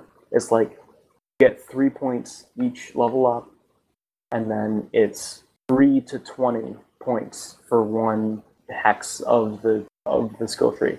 So it's a very almost like Mario RPG or Paper Mario, where it's a very low number that you're upgrading by. The amount you're upgrading by is substantial enough that you care where that increase goes. Some of them are plus stats. Other ones are you get a new skill. In most of the characters, you have, or actually in all 8 of the characters, you have at least 3 sections or quadrants of the tree, where you can either go in weapon A or weapon B or some third skill, where like the one of the girls. Every single Dragon Quest game has a girl dressed up like a Playboy bunny, and of that's course. amazing. That was my favorite part about Dragon Quest VIII was that fucking Jessica. Oh my god. That is attached to the charm skill, where you can have charm abilities, which is like kiss or butt bounce or stuff like that. And then there's also like the thief skills, where it's like steal or things like that. I haven't actually upgraded him. Or magic. Black magic, white magic, whatever you want. You can imagine how the skills go, and the skills, again, it's something that's very predictable, something that's very standard, but it's twisted in just that specific sort of way where you're thinking a bit more about how it works, a bit more about how that interacts with the bosses or with different enemies that you encounter on the field. It understands the difference between like that Final Fantasy style where it's like reinventing the wheel, or that very standard style of classic Dragon Quest. It's balancing between that traditional and new, and it's finding that very perfect spot at every turn. Same thing goes with the story, where I'm not going to spoil anything, but the first section is very standard. The second act gets weirder. It looks a bit further beyond what you looked at in the first act. It changes how you observe things. Again, like if you're someone like Donkey or someone who doesn't really care about JRPGs and is just clicking A through all the cutscenes, you're not learning about how all these cities work or about how all these characters interact with each other, and you don't really care about the world or the story. And that's fine. Maybe you just want to fight monsters. And if they enjoy it, I guess it's okay, but I think they're missing out. I mean, it tests your patience. I love Dragon Quest VII because it tests your patience. The designers for Dragon Quest VII wanted to make the longest JRPG as they possibly could, and they did. They made a 120-hour JRPG in the PS1 era. So they achieved that because they wanted to test your patience. Dragon Quest XI also tests your patience, but not in the same way that 7 does. It tests your focus. It tests your ability to know what is going on in the story, what is going on in all these people's minds and all these people's observations. So when the story, when the world twists in a certain direction, how are people affected? How do people think about this sort of thing? And then it explores that. Yeah. Hey, Victim. So if you stream Dragon Quest XI and you are patient enough to actually get through it, maybe your RPG curse would be broken forever. What's your RPG curse? So a quick recap, just so I don't go too far into it. Yeah. You have to explain this every episode I bring it up. I love it. But basically, starting from about the age of 8 up until probably like 24, 23, 24, I was unable to beat an RPG. If it was like something in my life, ripping the game from me, ripping my save file from me, or just straight up like forgetting and like losing data due to like a hard drive crash or something. The world did not want me to beat an RPG. It wasn't until Xenoblade Chronicles 2 that I actually beat one for... Like, I'm sure I've beaten others in the past, but it was that. I think Nier Automata too. Those two. It doesn't count. That's an action RPG. Yeah, that's an action game. Honestly, Xenoblade 2 is an action game too. In a way, yeah, you're right. You should start with Dragon Quest 1, because that is the easiest, simplest JRPG. You should use a guide, because it wants you to use a manual in the first place. Yeah, it's kind of the same thing with like the old Zeldas. So just play Dragon Quest 1 with a guide. The guide will tell you if you are at X HP, heal. If you are not at X HP, attack. So that will be the easiest way to get through a traditional JRPG. Dragon Quest 3. Dragon Quest 2 is pretty good, but Dragon Quest 3 is the next good one, where you have more of a story, where you have jobs that you can use. Before Final Fantasy actually did jobs, you had jobs which would introduce how you interact with characters, interact with enemies, and you built a party of your own. Dragon Quest V was the next one, which had more of a story, which was like developing a character and how he's built through his lifetime. And then at the end of the game, in the DS version, you got to pick who you married at the end. That was fun. Oh man, romance options in the the NES era? I'm pretty sure there's romance options in 11 too. So okay, so Trio Doug's not here. Maybe I should get him on the show sometime. Trio Doug has a fucking amazing voice. I would love to see him. I heard his voice when we were playing Risk of Rain. It's very beautiful. No, he would be disappointed in me if I didn't mention to you right now, Victim, that you should also consider the Shin Megami Tensei games as well. Yes, there's one big block right now. See, Shin Megami I've always wanted to play. Ever since I heard of Persona 3 back like early Halo 3 days, I was like, oh, that sounds like something I'd like. But with Dragon Quest, there is one issue. Now, I will admit, hearing you guys talk about it, it sounds great. And what I've seen of 11, it looks like my game. Like I'm sure I'll love it. But I have to make a choice on principle.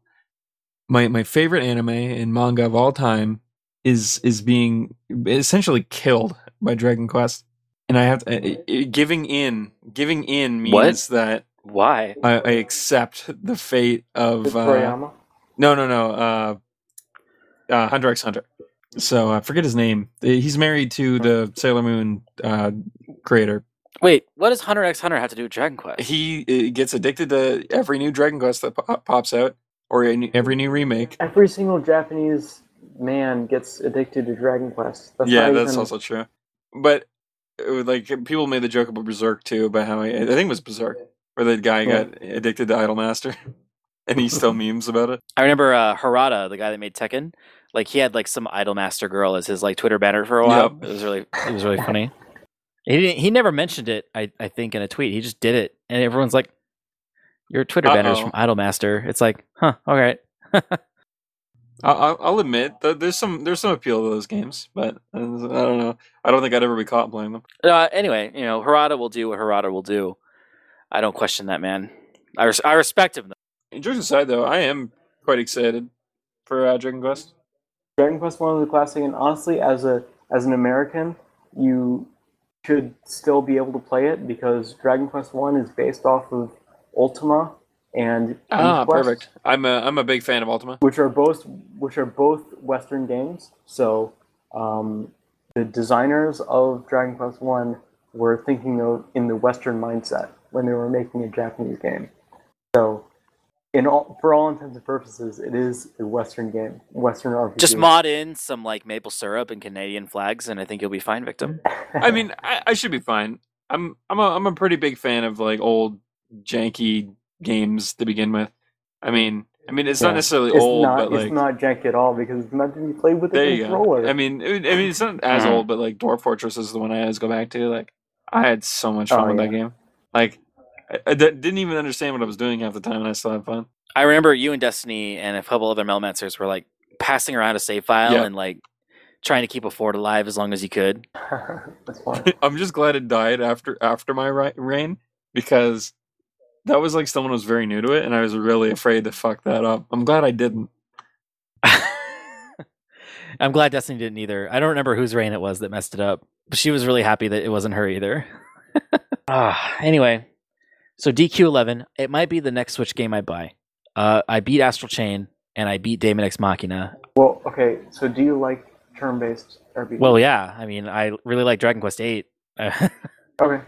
I don't need to be convinced. I know DQ11 is going to be good.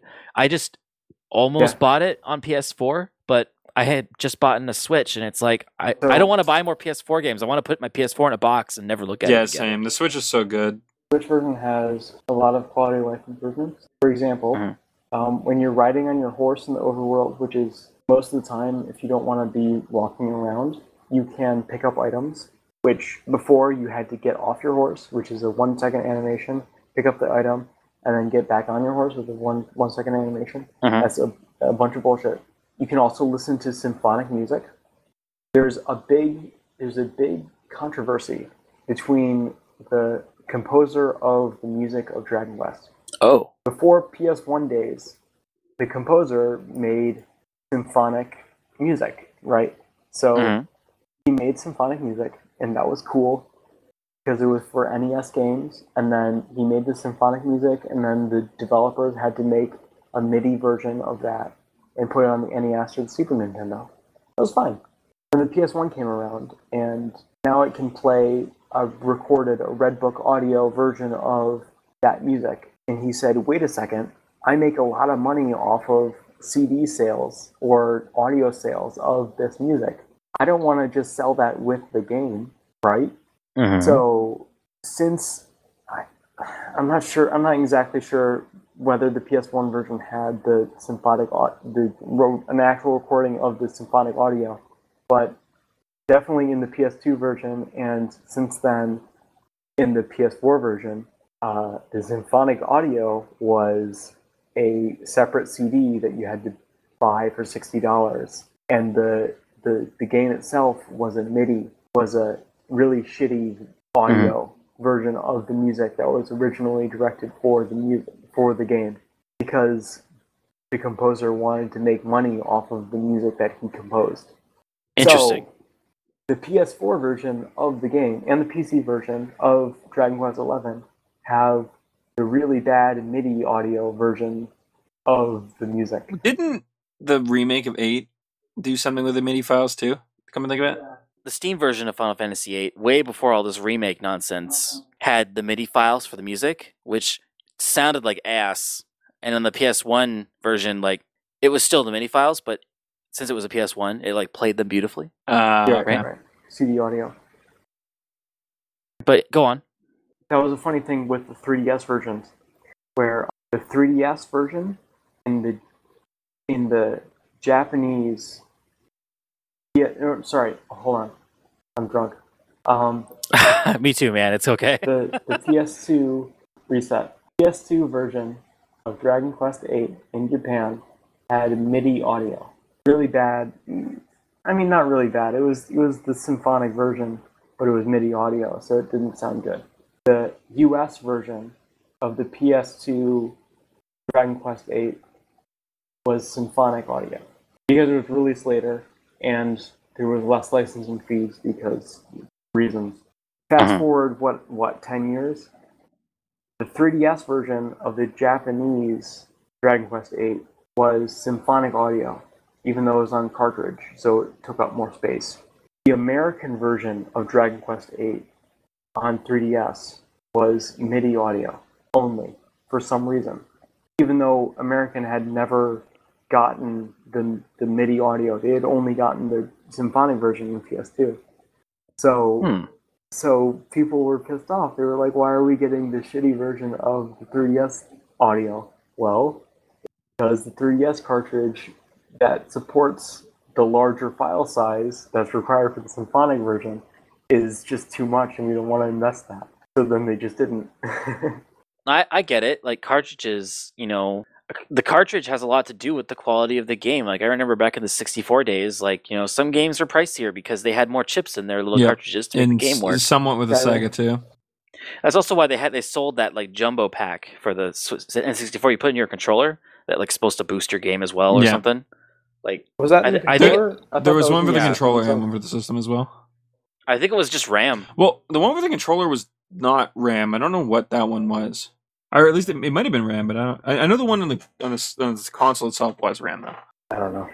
I don't know, man. But we've been rambling for about 2 hours. Dragon Quest XI is fucking awesome. Play it if you like turn-based RPGs. If you don't like turn-based RPGs and you want to get into turn-based RPGs, play Dragon Quest 1. If you like Dragon Quest 1, play Dragon Quest 3 or 5. That's my bit. Mm-hmm. On to talking about shit I don't care about. Wait, no, maybe shit I care about. Spyro.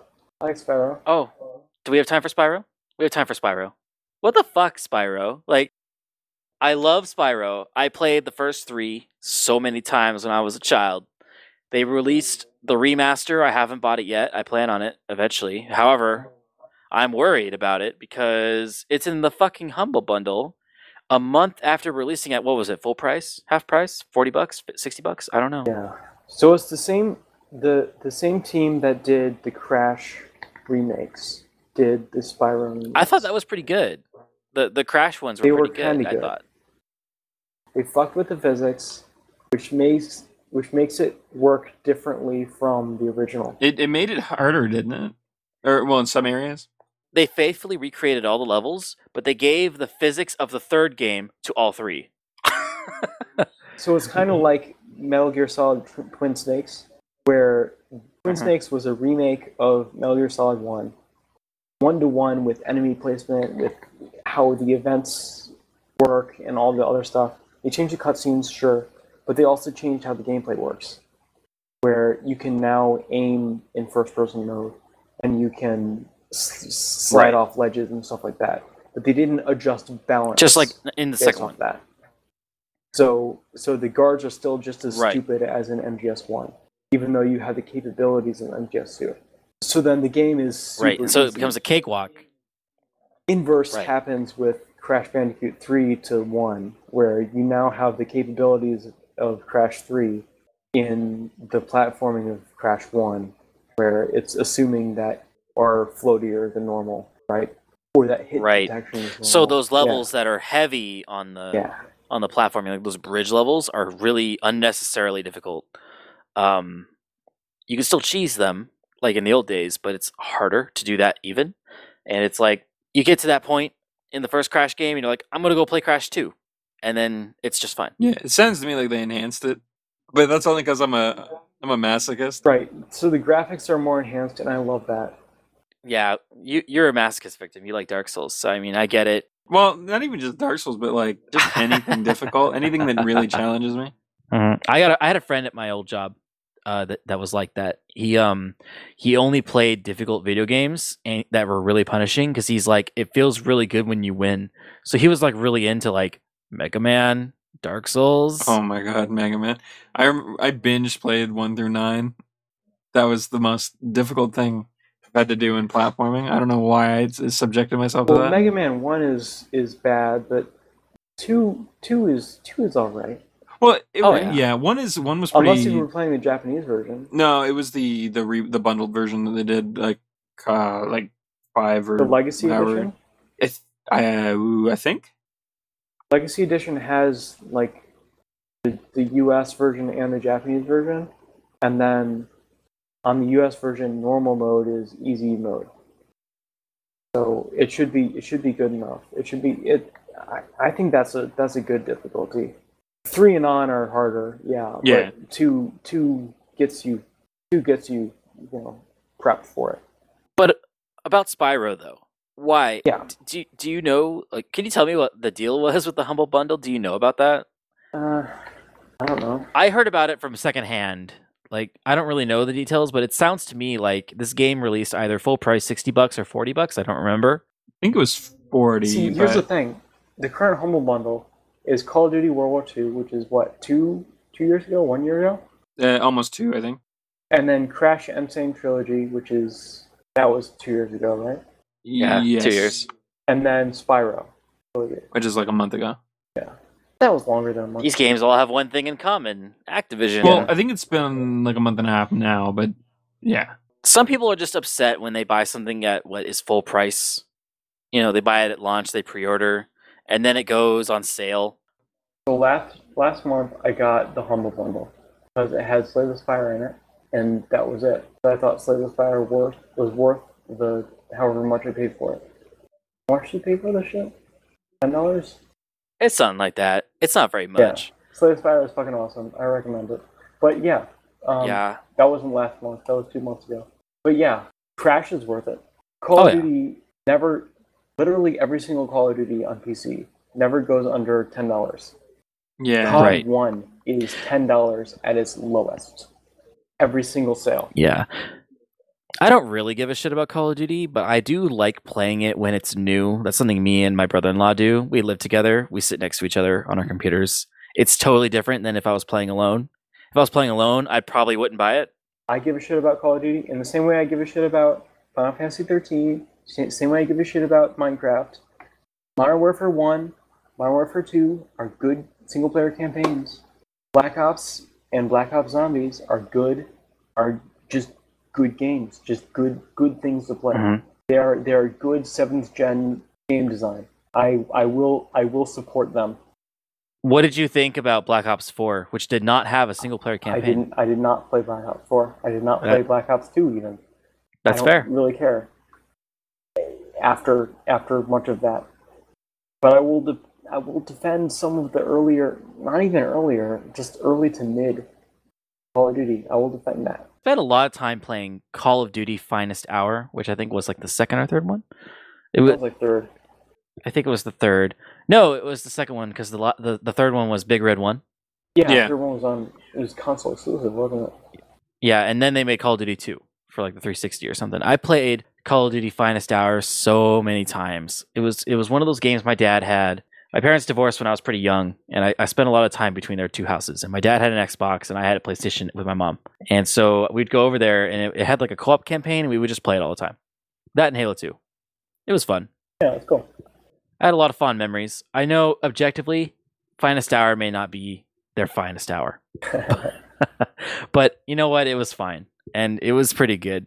But speaking of the Spyro thing with the Humble Bundle, it reminds me a lot of what's going on right now with Destiny 2.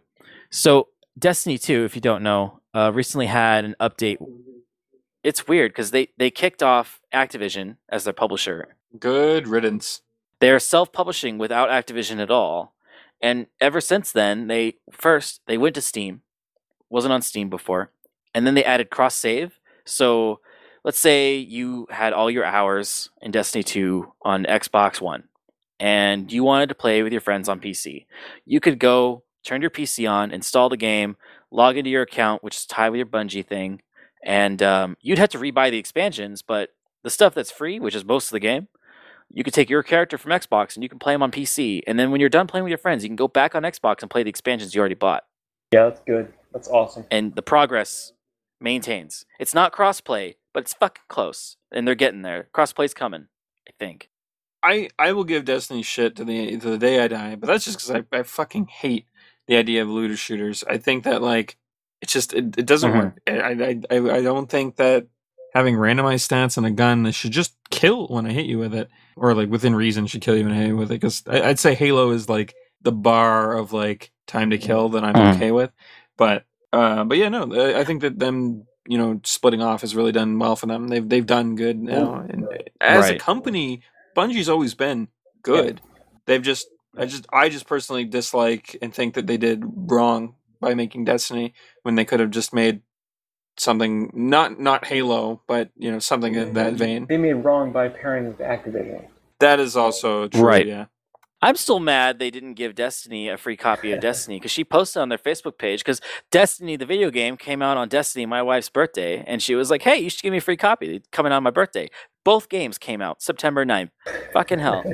She should have gathered 60,000 bottle caps instead. I know. At least Bethesda had the decency to give that guy a free copy. Listen, Bethesda might be in some hot water with what they've been doing recently, but old Bethesda before ZeniMax really got their hands nice and tied around its neck, where it was a good company. That reminds me. So I'm going to talk more about our friend Rick from the previous episodes. We were talking about his relationship struggles and his redemption, right? Or the girl's redemption arc, right? So one thing that he told me, because I was telling him about how me and my brother-in-law were going to be playing the new Call of Duty. We pre-ordered it, and it sounds like cancer. Like, why did I do that? Well, first of all, I pre-ordered it before all that China shit, and second of all, it doesn't matter how good the game is if you're playing with somebody else in the same room, I think. And I think our friend Rick really exemplifies this because he and his girlfriend have been playing Fallout 76 together. Listen, there's a philosophy, and this ties directly into what you're talking about, Dylan. There's a philosophy that any game on the planet, as long as there's multiplayer and you're playing it with someone that you enjoy spending time with, it's going to be an amazing fucking game, even if it is the worst game on the planet. Yeah.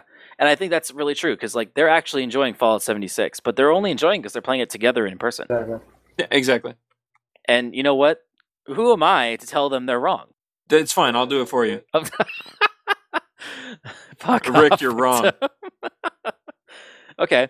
It's fine though. Being wrong is right nowadays. So. That's the reason why, in spite of all this China shit, and fuck Blizzard, by the way, I didn't refund my purchase of Call of Duty. I'm still gonna play it. I deleted everything off my computer. I'm not much for activism anymore. Like not Activision, but activism. But there's a point where I already disliked Blizzard, and if they're gonna pull a lot of that bullshit, I'm just not gonna touch their games. It's just I'd rather be on the right side of history than the wrong. Yeah. And I think this is a very clear-cut issue. I have nothing against Chinese people. I've had a lot of Chinese friends over the years. I took Chinese classes in school, but the Chinese government is a pile of fucking shit, and their corporations or the CEOs that run those corporations are just as bad. I don't know a single Chinese person that supports that government. Of course, all the Chinese people I know live in America. In China, there's a lot of brainwashing, obviously. Well, I say brainwashing, but you're not allowed to talk bad about your government. So if nobody ever talks bad about your government, you're going to grow up thinking your government's great. So. Well, yeah, and if you talk bad about the government, your social credit score goes down. You can't get a loan. And people don't hire you. It's just or you get awful. You wind up dead in an alleyway somewhere. Yeah, and that's not even hyperbole. Apparently, that happens. Apparently, it's happened in Hong Kong already too. It's fucked up, man. Fucking Blizzard, man. How dare they? Blizzard is responsible for all this, not the government. Of course, right. Yeah, exactly. So anyway, if Blizzard doesn't do anything to come out of this PR nightmare on top, I'm probably not going to buy the next one. Oh, definitely don't buy the next one, but you can buy this one, though. They've already doubled down there, Dylan. I've already bought this one. It's not a matter of if. I've already done it. Did you hear about Crash Team Racing? They added microtransactions to that. I'm so upset. Fucking one of my favorite racing games as a kid, and they fucking do that to it. And the best part was they released the game without all of that, so that the reviewers could rate it well. And then they added it after the reviewers rated it. That's what Black Ops 4 did, and I'm really mad that they did that. Except Call of Duty, everyone has already written that off. Right. At the end of the day, we already knew Call of Duty was going to do something scummy, so it's a little easier to write it off. And you know what's really shitty is that the devs, B-Box, right? They, in response to the backlash, said, okay, we won't do the microtransactions, but we're going to do fewer Grand Prix, which introduces more content to the game. Exactly. And then Activision said, no, you take that back. You're adding those in. And then B-Box was like, I'm sorry. We take that back. We're adding them in. I'm sorry, Daddy Activision told us they need the money. The devs wanted to say no. Nobody's going to buy it. And they had to go back on it. Free game isn't going to buy their cigarettes for them. It sucks because it's wow, Activision really does pull the strings. they tried to take it back, and then Activision said no, and that's really shitty of Activision. But good on the devs for trying. I mean, yeah, I mean, I think that's something people miss a lot is the devs in most games, unless it's BioWare, which we can talk about that another time. BioWare is shit, and I hate them, except the Austin branch. Apparently, they were like, well, I don't hate BioWare. I hate EA for what they have made BioWare be. I hate EA. I hate the people who are still at BioWare who have decided that EA is good for BioWare. There's that too. That is another part of the problem for sure. So I hate BioWare. Yeah. Oh, we all hate BioWare. Don't worry about that. No, but like I was saying, so with Spyro and the whole Humble Bundle, oh, now you can get it for cheaper on PC. Like, that's one thing, but like with Destiny 2. So, Destiny 2, I've always viewed as a failure. Because the base game I heard wasn't very good. I didn't know. I didn't play it. But you know what? Now that it's free to play, I played through the vanilla campaign, and oh my god, it's garbage. Holy shit. It is absolute ass. I would have warned you, but Hydra would have just yelled me down. I know. So I just decided, you know what? But you know what? I didn't pay for it. If I paid $60 and that was it, it's that and then some end game, I would have refunded it. That's fucking nuts. And then I couldn't stand it. There's 2 more campaigns included in the free-to-play package where the first 2 expansions of the game are also made free-to-play. I have not started them yet. Also, I logged in on my first day with a higher gear score than Hydro. Let that sink in, Victim. Hydro, who was dedicated to Destiny from like the original game.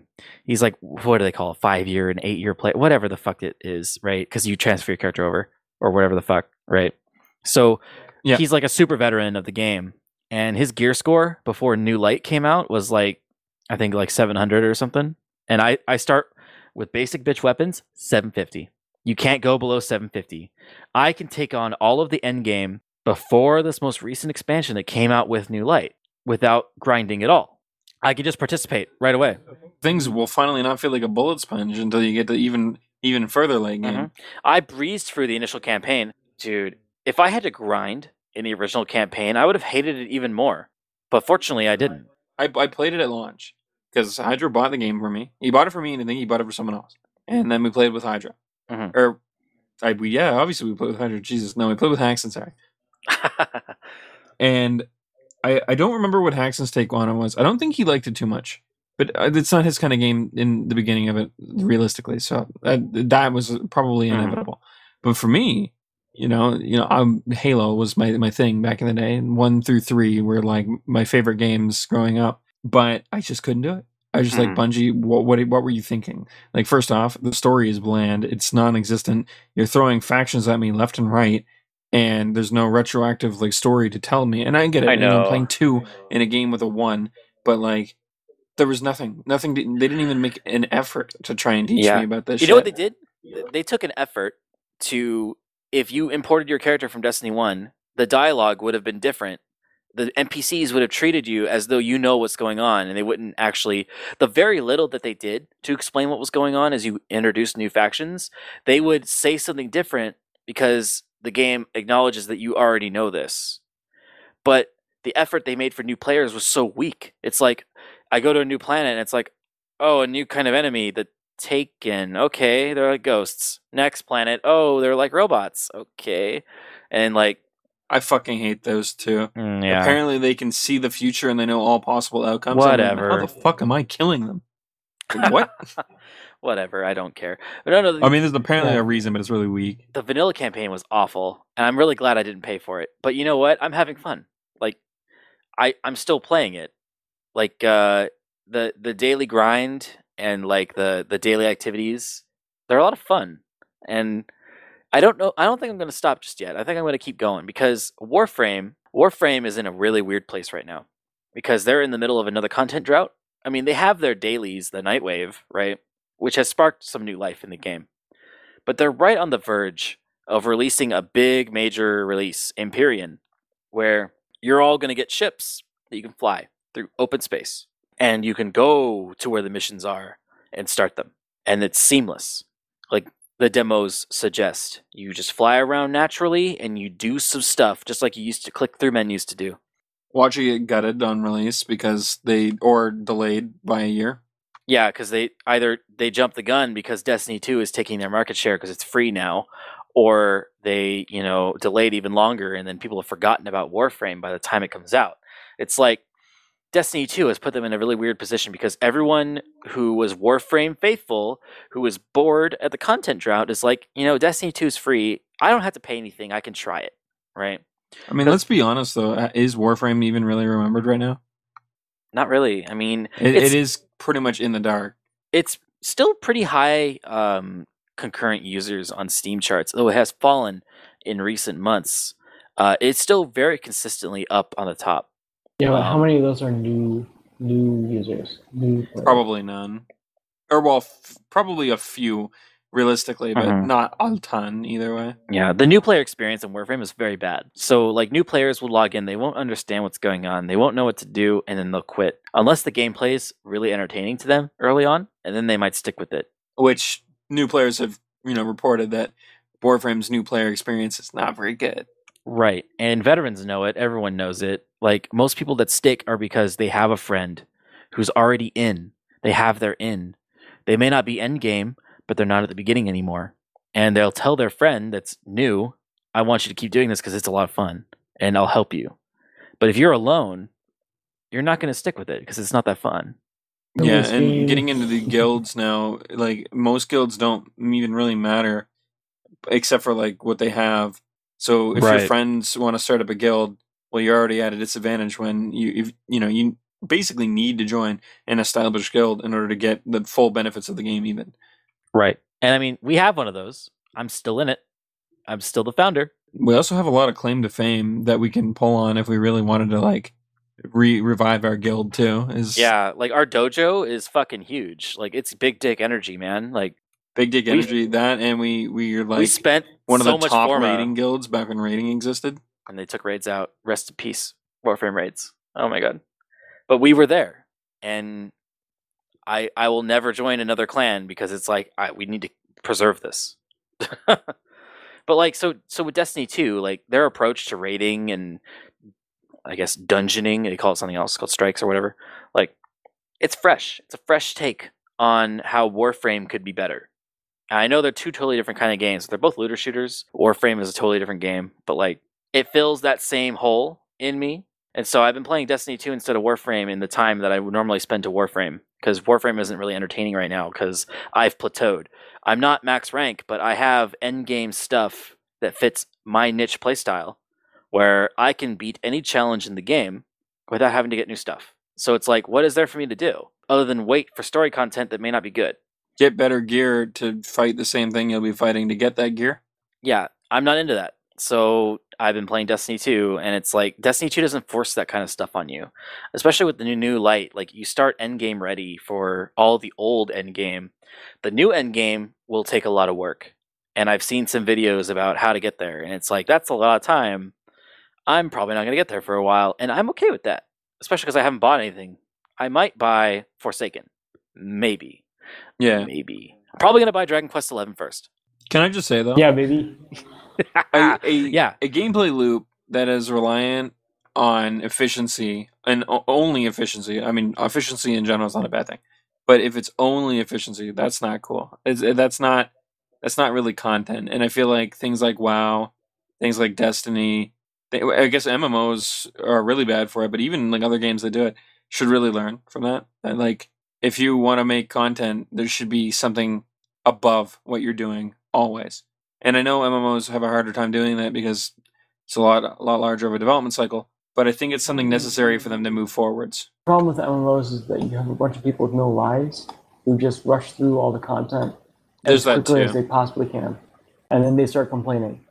Because that's one of the good things with 14 is that, I mean, while yes, they do eventually come out with what they call ultimates, which are like so stupidly hard that like people take a long time to beat them, where even like up to this point, like only like a small handful of people beat them. It's when you get to the end, then you don't really feel like this weird need to just keep going because you're at the end until new content comes, which is ballsy for them because they definitely lose money on doing that. That's how I feel with Guild Wars 2. It's like I have a single character that has map completion, including some of the areas from like season 1 that you can't revisit, right?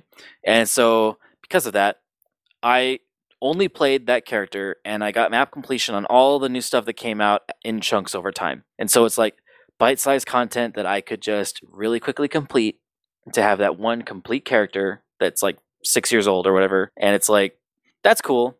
But, you know, after this most recent story ended, it's like, will there be more that's any good? I don't know. Especially with that director guy leaving, that's kind of scary. Yeah, and he left for a really good reason too, which is even shittier. Mm-hmm. Which I'm excited to see what he does. Yeah, he left to create a new studio. He didn't retire. He left ArenaNet, and he was the guy in charge. Something's gone wrong. Yeah, and it's because they shut down his game and then laid off all of his people. I don't blame him. He essentially took a stance by what he did, and because he was willing to continue his production on that game, he basically lifted a giant middle finger to NCSoft and ArenaNet. Which NCSoft is Korean, but they might as well be Chinese sometimes. Fucking China, man. What the hell? Oh, China. How did things get so bad?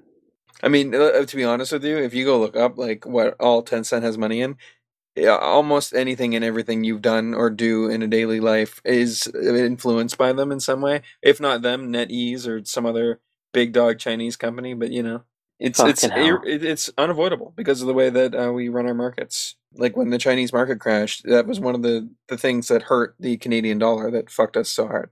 Not the sole reason, but one of the reasons. There are many reasons why your dollar is fucked, and I feel very bad for you that full price games are $80 or more. 80. Oh my god! Like if I want to buy Dragon Quest XI, it's going to cost me 80 plus tax. I know, and your wages in Canada did not get better, so games are just more expensive for you. That's just fun. It's like it's awful. That's why I love that Twitch pays me in American dollars. I get to pretend I'm American now. Yeah, it's a slow start, I'm sure, but like those dollars add up fast when you're Canadian. Well, you can just drive south and then drive back up. That might save you $20. That too.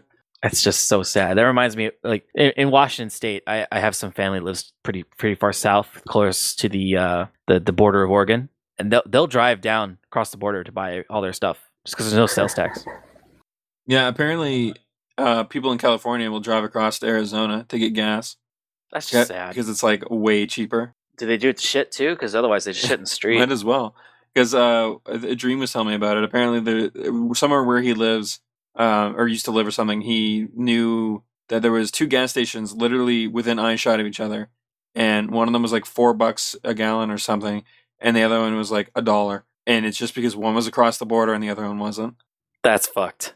Oh my God. Like in your mind, you're thinking like, how the fuck are they even still in business? What? But yeah.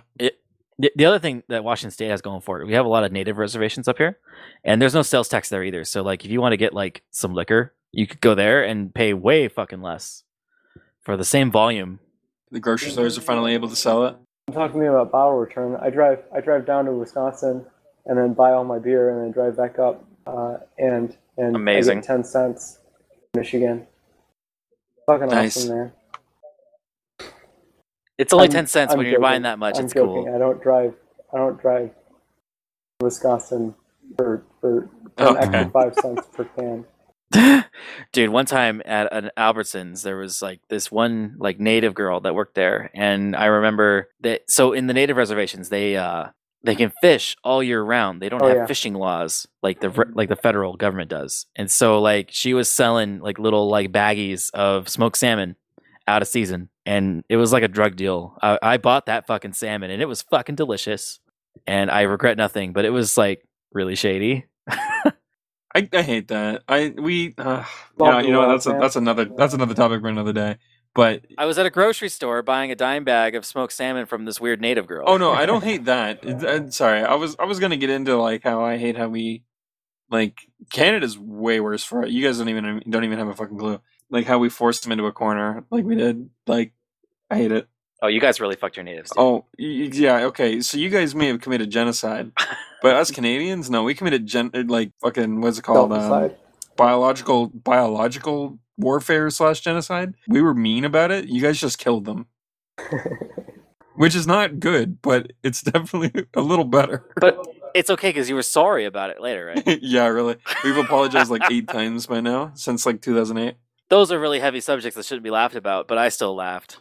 It's fucked. To be honest with you, laughing at anything does not make you a bad person. It just means that you're able to find humor and a silver lining to something. You find humor in the absurdity.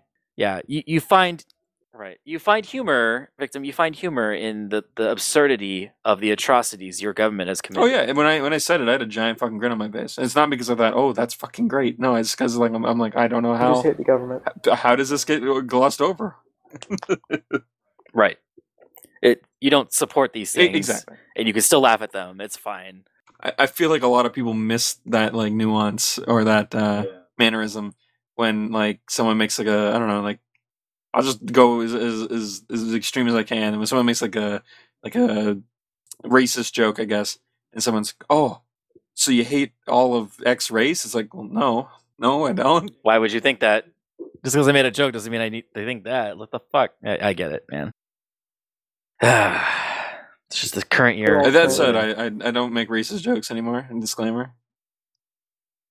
I say anymore, but I think I don't know if I ever talked about this. I had one of my African American friend, wink, my black friend Kevin.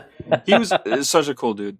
He saved my life. I was gonna fall into an ice lake with big ass winter clothing on, so I would have been dragged to the bottom. I would have drowned and or froze to death, one or the other. Saved my life. Total fucking chill dude. To this date, he kind of hates me bringing it up because he doesn't really feel like he did anything special, but he almost fucking fell in himself doing it. So he definitely did do something special. He almost killed himself helping me.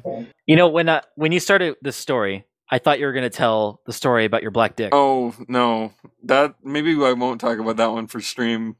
Maybe one day. You'll have to get me drunk first. We're not on Twitch. It's okay. That's fair. You can say these things. But another day, another time. Okay. That's such a fucking weird thing for you to remember. Of course I remember. It was a great story. Yeah, it's fine. But no, we'll save it for another time. So the other thing though, so you know, and he came in one day when we were in a stairwell in high school, like grade 9, I think. And we were saying black jokes specifically, and he came in and he's like, "Oh, hey, what are you guys talking about?" And we all felt really guilty. We felt fucking stupid, remorse. You know, it's how I knew that even though we were saying racist jokes, none of us were racist because we felt bad about it. Anyways, so he knew what we were saying. It was the gist of it, right? And he came up to us. He's like, "No, guys, go ahead. Like, tell me some of these jokes. I want to hear them." So we're like, "Okay, man." And we just told him some of the jokes. So like, you know, kind of like felt real like shitty about it. He fucking laughed harder than we did. He thought they were great. And then he gave us a couple of white jokes. We're like, "Wait, people make white jokes? Those are fucking great. Why haven't we heard these before?" You know, it's like amazing. We basically like shared in. I guess if you want to like label that racism, we shared in our racism. It was a common ground, if you will. But no, he was great about it, and he's even talked about it a bit on Facebook. I think he's kind of gone a little woke, if you will. I'm not sure about it, like his living situation. I think he might be married or like engaged with a woman who already had a kid, and he's been like basically acting as father for this kid and stuff. And from what I hear, he's been doing really well. A little bit ago, his dad died of cancer, and I talked with him a little bit during that time. Oh, yeah, it sucks because apparently his dad was like the reason why he was such a cool dude. So I even felt a little sad about it because I was like, well, fuck. If he was even half the man you are, like, you know, I made like this big speech about how like, you know, I still was like super grateful he saved my life and shit like that. And he got so embarrassed, you could tell, like he's just like, dude, no, it's fine, don't worry about it. Because like I at the time I wasn't thinking it, just like I was like, shit, dude. But like I also had posted this on Facebook where his entire family could see it. So yeah, either way. But yeah, no, it's just like I guess like the full circle bit that I'm trying to get to is that like no one was hurt by those jokes being made, and sure, there's probably people out there that really don't want to hear that shit, you know, and that's fine. I think we should all be respectable people. If someone's like, "Hey, man, you mind not talking about this around me?" And as long as you know, I guess we're friends. I'm assuming if this, you know, for this example, I can respect that, so long as it's not like, "Hey, don't talk about this super broad topic." I'll probably turn to them like, "Listen, man, that's a little unrealistic." But like, if it's one thing, like a friend of ours, I won't out them or name them, but there was a friend of ours who asked us to stop making gay jokes back however many years ago, because at the time we didn't really know, but they were getting ready to come out of the closet. And I gave a little bit of pushback myself personally, but it was also because I didn't really understand what was going on. But once you know everything was said and done and in the open, I was like, "Oh well, dude, That's fine. No big deal. Yeah. You know, we can stop that. Like, kind of deal. It was out of like respect and stuff. And I think that proved that like none of us are really homophobic either. It's just like we weren't trying to be assholes at all, ever. It was just funny. I think people forget that irony is a thing. Not your wife, Dylan, but like that is her username. But you know, like being ironic about something. Like if you make a black joke about a black guy who can't support a family, it's coming from a place of wow, that's ridiculous. That the ridiculousness can be funny. It doesn't have to be that you really think a black man can't support a family. What is funny about that? Well, it's also an observation of a stereotype, which sometimes that stereotype can turn into a prejudice or a judgment before you understand who they are. So like if you constantly make a meme about, I don't know, just assume some demographic who is not a minority, if you constantly make a meme about that person and then you turn that joke, that meme into a prejudice, into a judgment or a subject about that person, what is that going to change how you think about that person even before you start learning the real information about them? Yeah, and I mean, yeah, So, there's always, I guess, what is it, like the risk factor, I guess, in a lot of things. Yeah. You know, that reminds me of this clip that is really funny from that one show. Whose Line Is It Anyway? It's one of the newer clips because the host changed. I know, but the 3+ guest improv comedians on that show. I mean, I guess they're woke or whatever you want to call it. You know, they're not right wing in any way, right? But there's this one clip where Wayne, I forget his Brady? last name. He's the black guy in the show, right? Wayne Brady, yeah. He makes a comment about how why isn't Tarzan ever depicted as a black man? Why can't a black man be king of the jungle? It just makes sense. And then one of the other guys, one of the two regulars, gets up and he's like, well, he needs to be able to swim. And Wayne Brady just like collapses laughing because it's that fucking hilarious. Yeah. And the people in the crowd, like he points out the people in the crowd, like the other black girls in the crowd who are just like, oh hell no, at what he said. And it's a good time. Everyone has a good time. And I don't think any of those guys are racist. Yeah. Honestly, even he made a joke about, you know, black guys can't swim. And it's like, that's a stereotype. No one actually believes that. But like the way it was delivered was hilarious. And everyone laughed. Yeah. It was fine. I think. Yeah, in the right environment. It's not a big deal. Like, for instance, I wouldn't like go out into like a public park to a black guy I've never met or, you know, talked to before and be like, oh hey, insert black joke here. You know, I would wholeheartedly and to a point like encourage him to knock me the fuck out because I kind of deserve it at that point. That's like, yeah, exactly. Yeah, it's just being rude or even to some extent potentially racist at that point, but depending on what was said, I suppose. Well, stereotypes are an aspect of genre. So if you were to think about a genre trope, like let's say JRPGs always have the main character has amnesia, and the mother or the love interest or whoever talks to them about how whatever they had since they have amnesia or whatever. Stupid fucking trope. No one believes that. No one understands how that relates to the real story. But the person who's the audience, the person learning the story understands that this is a trope. This is something that is helping me understand how this story works, understand how this message is being portrayed. So in the similar way, a stereotype can be used as a trope, as a means to delivering a joke. So everyone understands, oh yeah, black people can't swim, white people can't jump, etc. That's just an assumption that you use that is the way to deliver a joke. So in terms of comedy, that works because you understand that context and then you deliver that punchline. Uh-huh. Yeah, like I know Joe Coy had a Netflix special pretty recently that he did in Hawaii, and it was almost entirely constructed upon stereotypes, which were hilariously delivered, mostly at his own expense for being a Filipino man, right? But like he made fun of a bunch of different kind of Asians, and like nobody like tried to cancel him over it. You know, he was just pointing out, you know, harmless, in my opinion, harmless stereotypes and using them to deliver a joke, and it was fine. But if he was white maybe it wouldn't have been fine. But since he's Asian himself, it was pretty fine. But that's a double standard. It shouldn't even have to be a double standard because it's a stereotype that culturally we accept as an established prerequisite to understanding the jokes. So if you don't understand those in the first place, then you won't understand the joke and you won't understand that it's not serious. If you do understand that it's not serious, then you can understand that it is a joke and then you can laugh at it. There's a point in between and then there's a point past where you can interpret it as some sort of racism or some sort of prejudice. Say, hey, this is something that shouldn't be accepted. So there's a very, not even I wouldn't say it's a fine line, it's a sine wave of a line where you don't understand, there's a very vague way where you don't know which part is acceptable and which part is not acceptable. So in terms of my opinion, you either accept every single offensive thing, period, as far as the line goes, or you don't accept any of it. I don't think that we should have this very vague opinion of I'm saying I think, so this is entirely opinion and therefore political.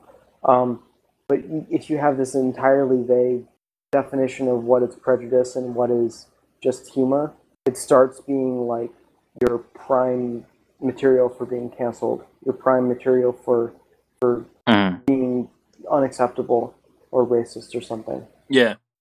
Also, it doesn't help that there are people out there that are fishing for this kind of stuff. They get like high on canceling people. That gives them that rush where it's like, I did a thing where I took down someone that I couldn't even touch before. The popularity thing. Yeah. So they nitpick everything that they have access to that is popular, and they make their move. Like, you see it you see it on Twitter all the time for like individuals, but like, like people will nitpick like video games and stuff like in articles that pop up online, but they're all like fucking a farce, Like there's this article that came out not long ago, basically saying that we shouldn't let kids dress up as stormtroopers for Halloween because stormtroopers are supposed to be bad and they're supposed to evoke like the whole space Nazi thing. Though I think they very cleverly went that whole article without saying Nazi. No, that's not true. Never mind. But you know what they're doing, and it's bullshit. And it's like people are always going to idolize the villains, even if they're not bad. Like it's okay to joke about the Empire did nothing wrong and want to dress as a stormtrooper, and also not be a bad person.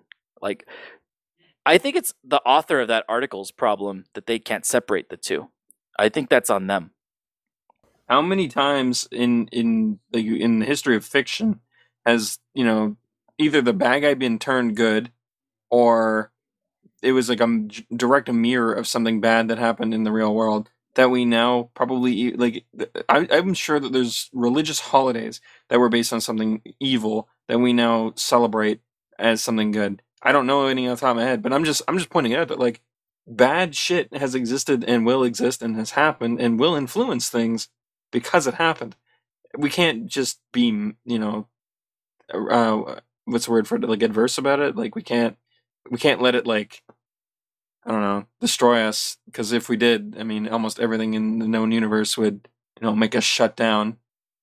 Like, for example, there's St. Patrick's Day, which in America, and maybe Canada too, is just a day where everyone gets drunk and they don't care why. And they wear green and pinch people and talk about leprechauns. But like that holiday is for when the Christians drove out the pagans from Ireland with murder. Good old-fashioned murder. It was not a joyous occasion for the people being murdered. And all the Irish legends that may have died with them. Oh, it's fine. Their legends are fine. It's the Scottish legends that died. Oh, right. Oh, but like different time, but still. What was I saying though? So like, I had a follow-up point. I forgot what it was. It's all right. But like, fuck, what was I gonna say? Speaking of the Scottish, have you guys seen Trainspotting? No. Good. It's a good Scottish movie. It's about heroin. There's a 10-minute sequence where they talk about how terrible Scotland is. It's awesome. Amazing. I love the movie. I've seen it like 4 times. Damn. How much have you had to drink? Why? Too much. Like a bunch of bullet bourbon. You're very Just the coherent. bourbon. I applaud you. You're making full, complete sentences and I'm making intelligent points. so. It is 4:04 a.m. right now. Here in the good old state of Michigan. Mm-hmm. Yeah, and over here in the glorious, great Seattle area, it is only 1 a.m. But I have to wake up early tomorrow. Time for the outro. Thank you for listening. You can check out all of our ridiculous antics on millimancy.net. You can find the link to all the places where you can find the recordings. You can join our Discord if you like to be punished by the Discord program, which is trash, or if you just want to talk to us. You can find me, Dylon, at shitposter.club/Dylon. Everyone calls me Dylan. You can find Victim at twitter.com/mm_victim. And a special thank you to Y from Shitposter Club, who joined us for this episode. I posted earlier, hey, I'm going to do the live stream. We're going to record the episode. And then he reached out and was like, hey, I'm drunk too. Let's shitpost together. And I was like, that sounds like a good time. I've had a lot to drink. I'm really tired. He can be found at shitposter.club/Y. That's WHY. And we'll see you in the next episode.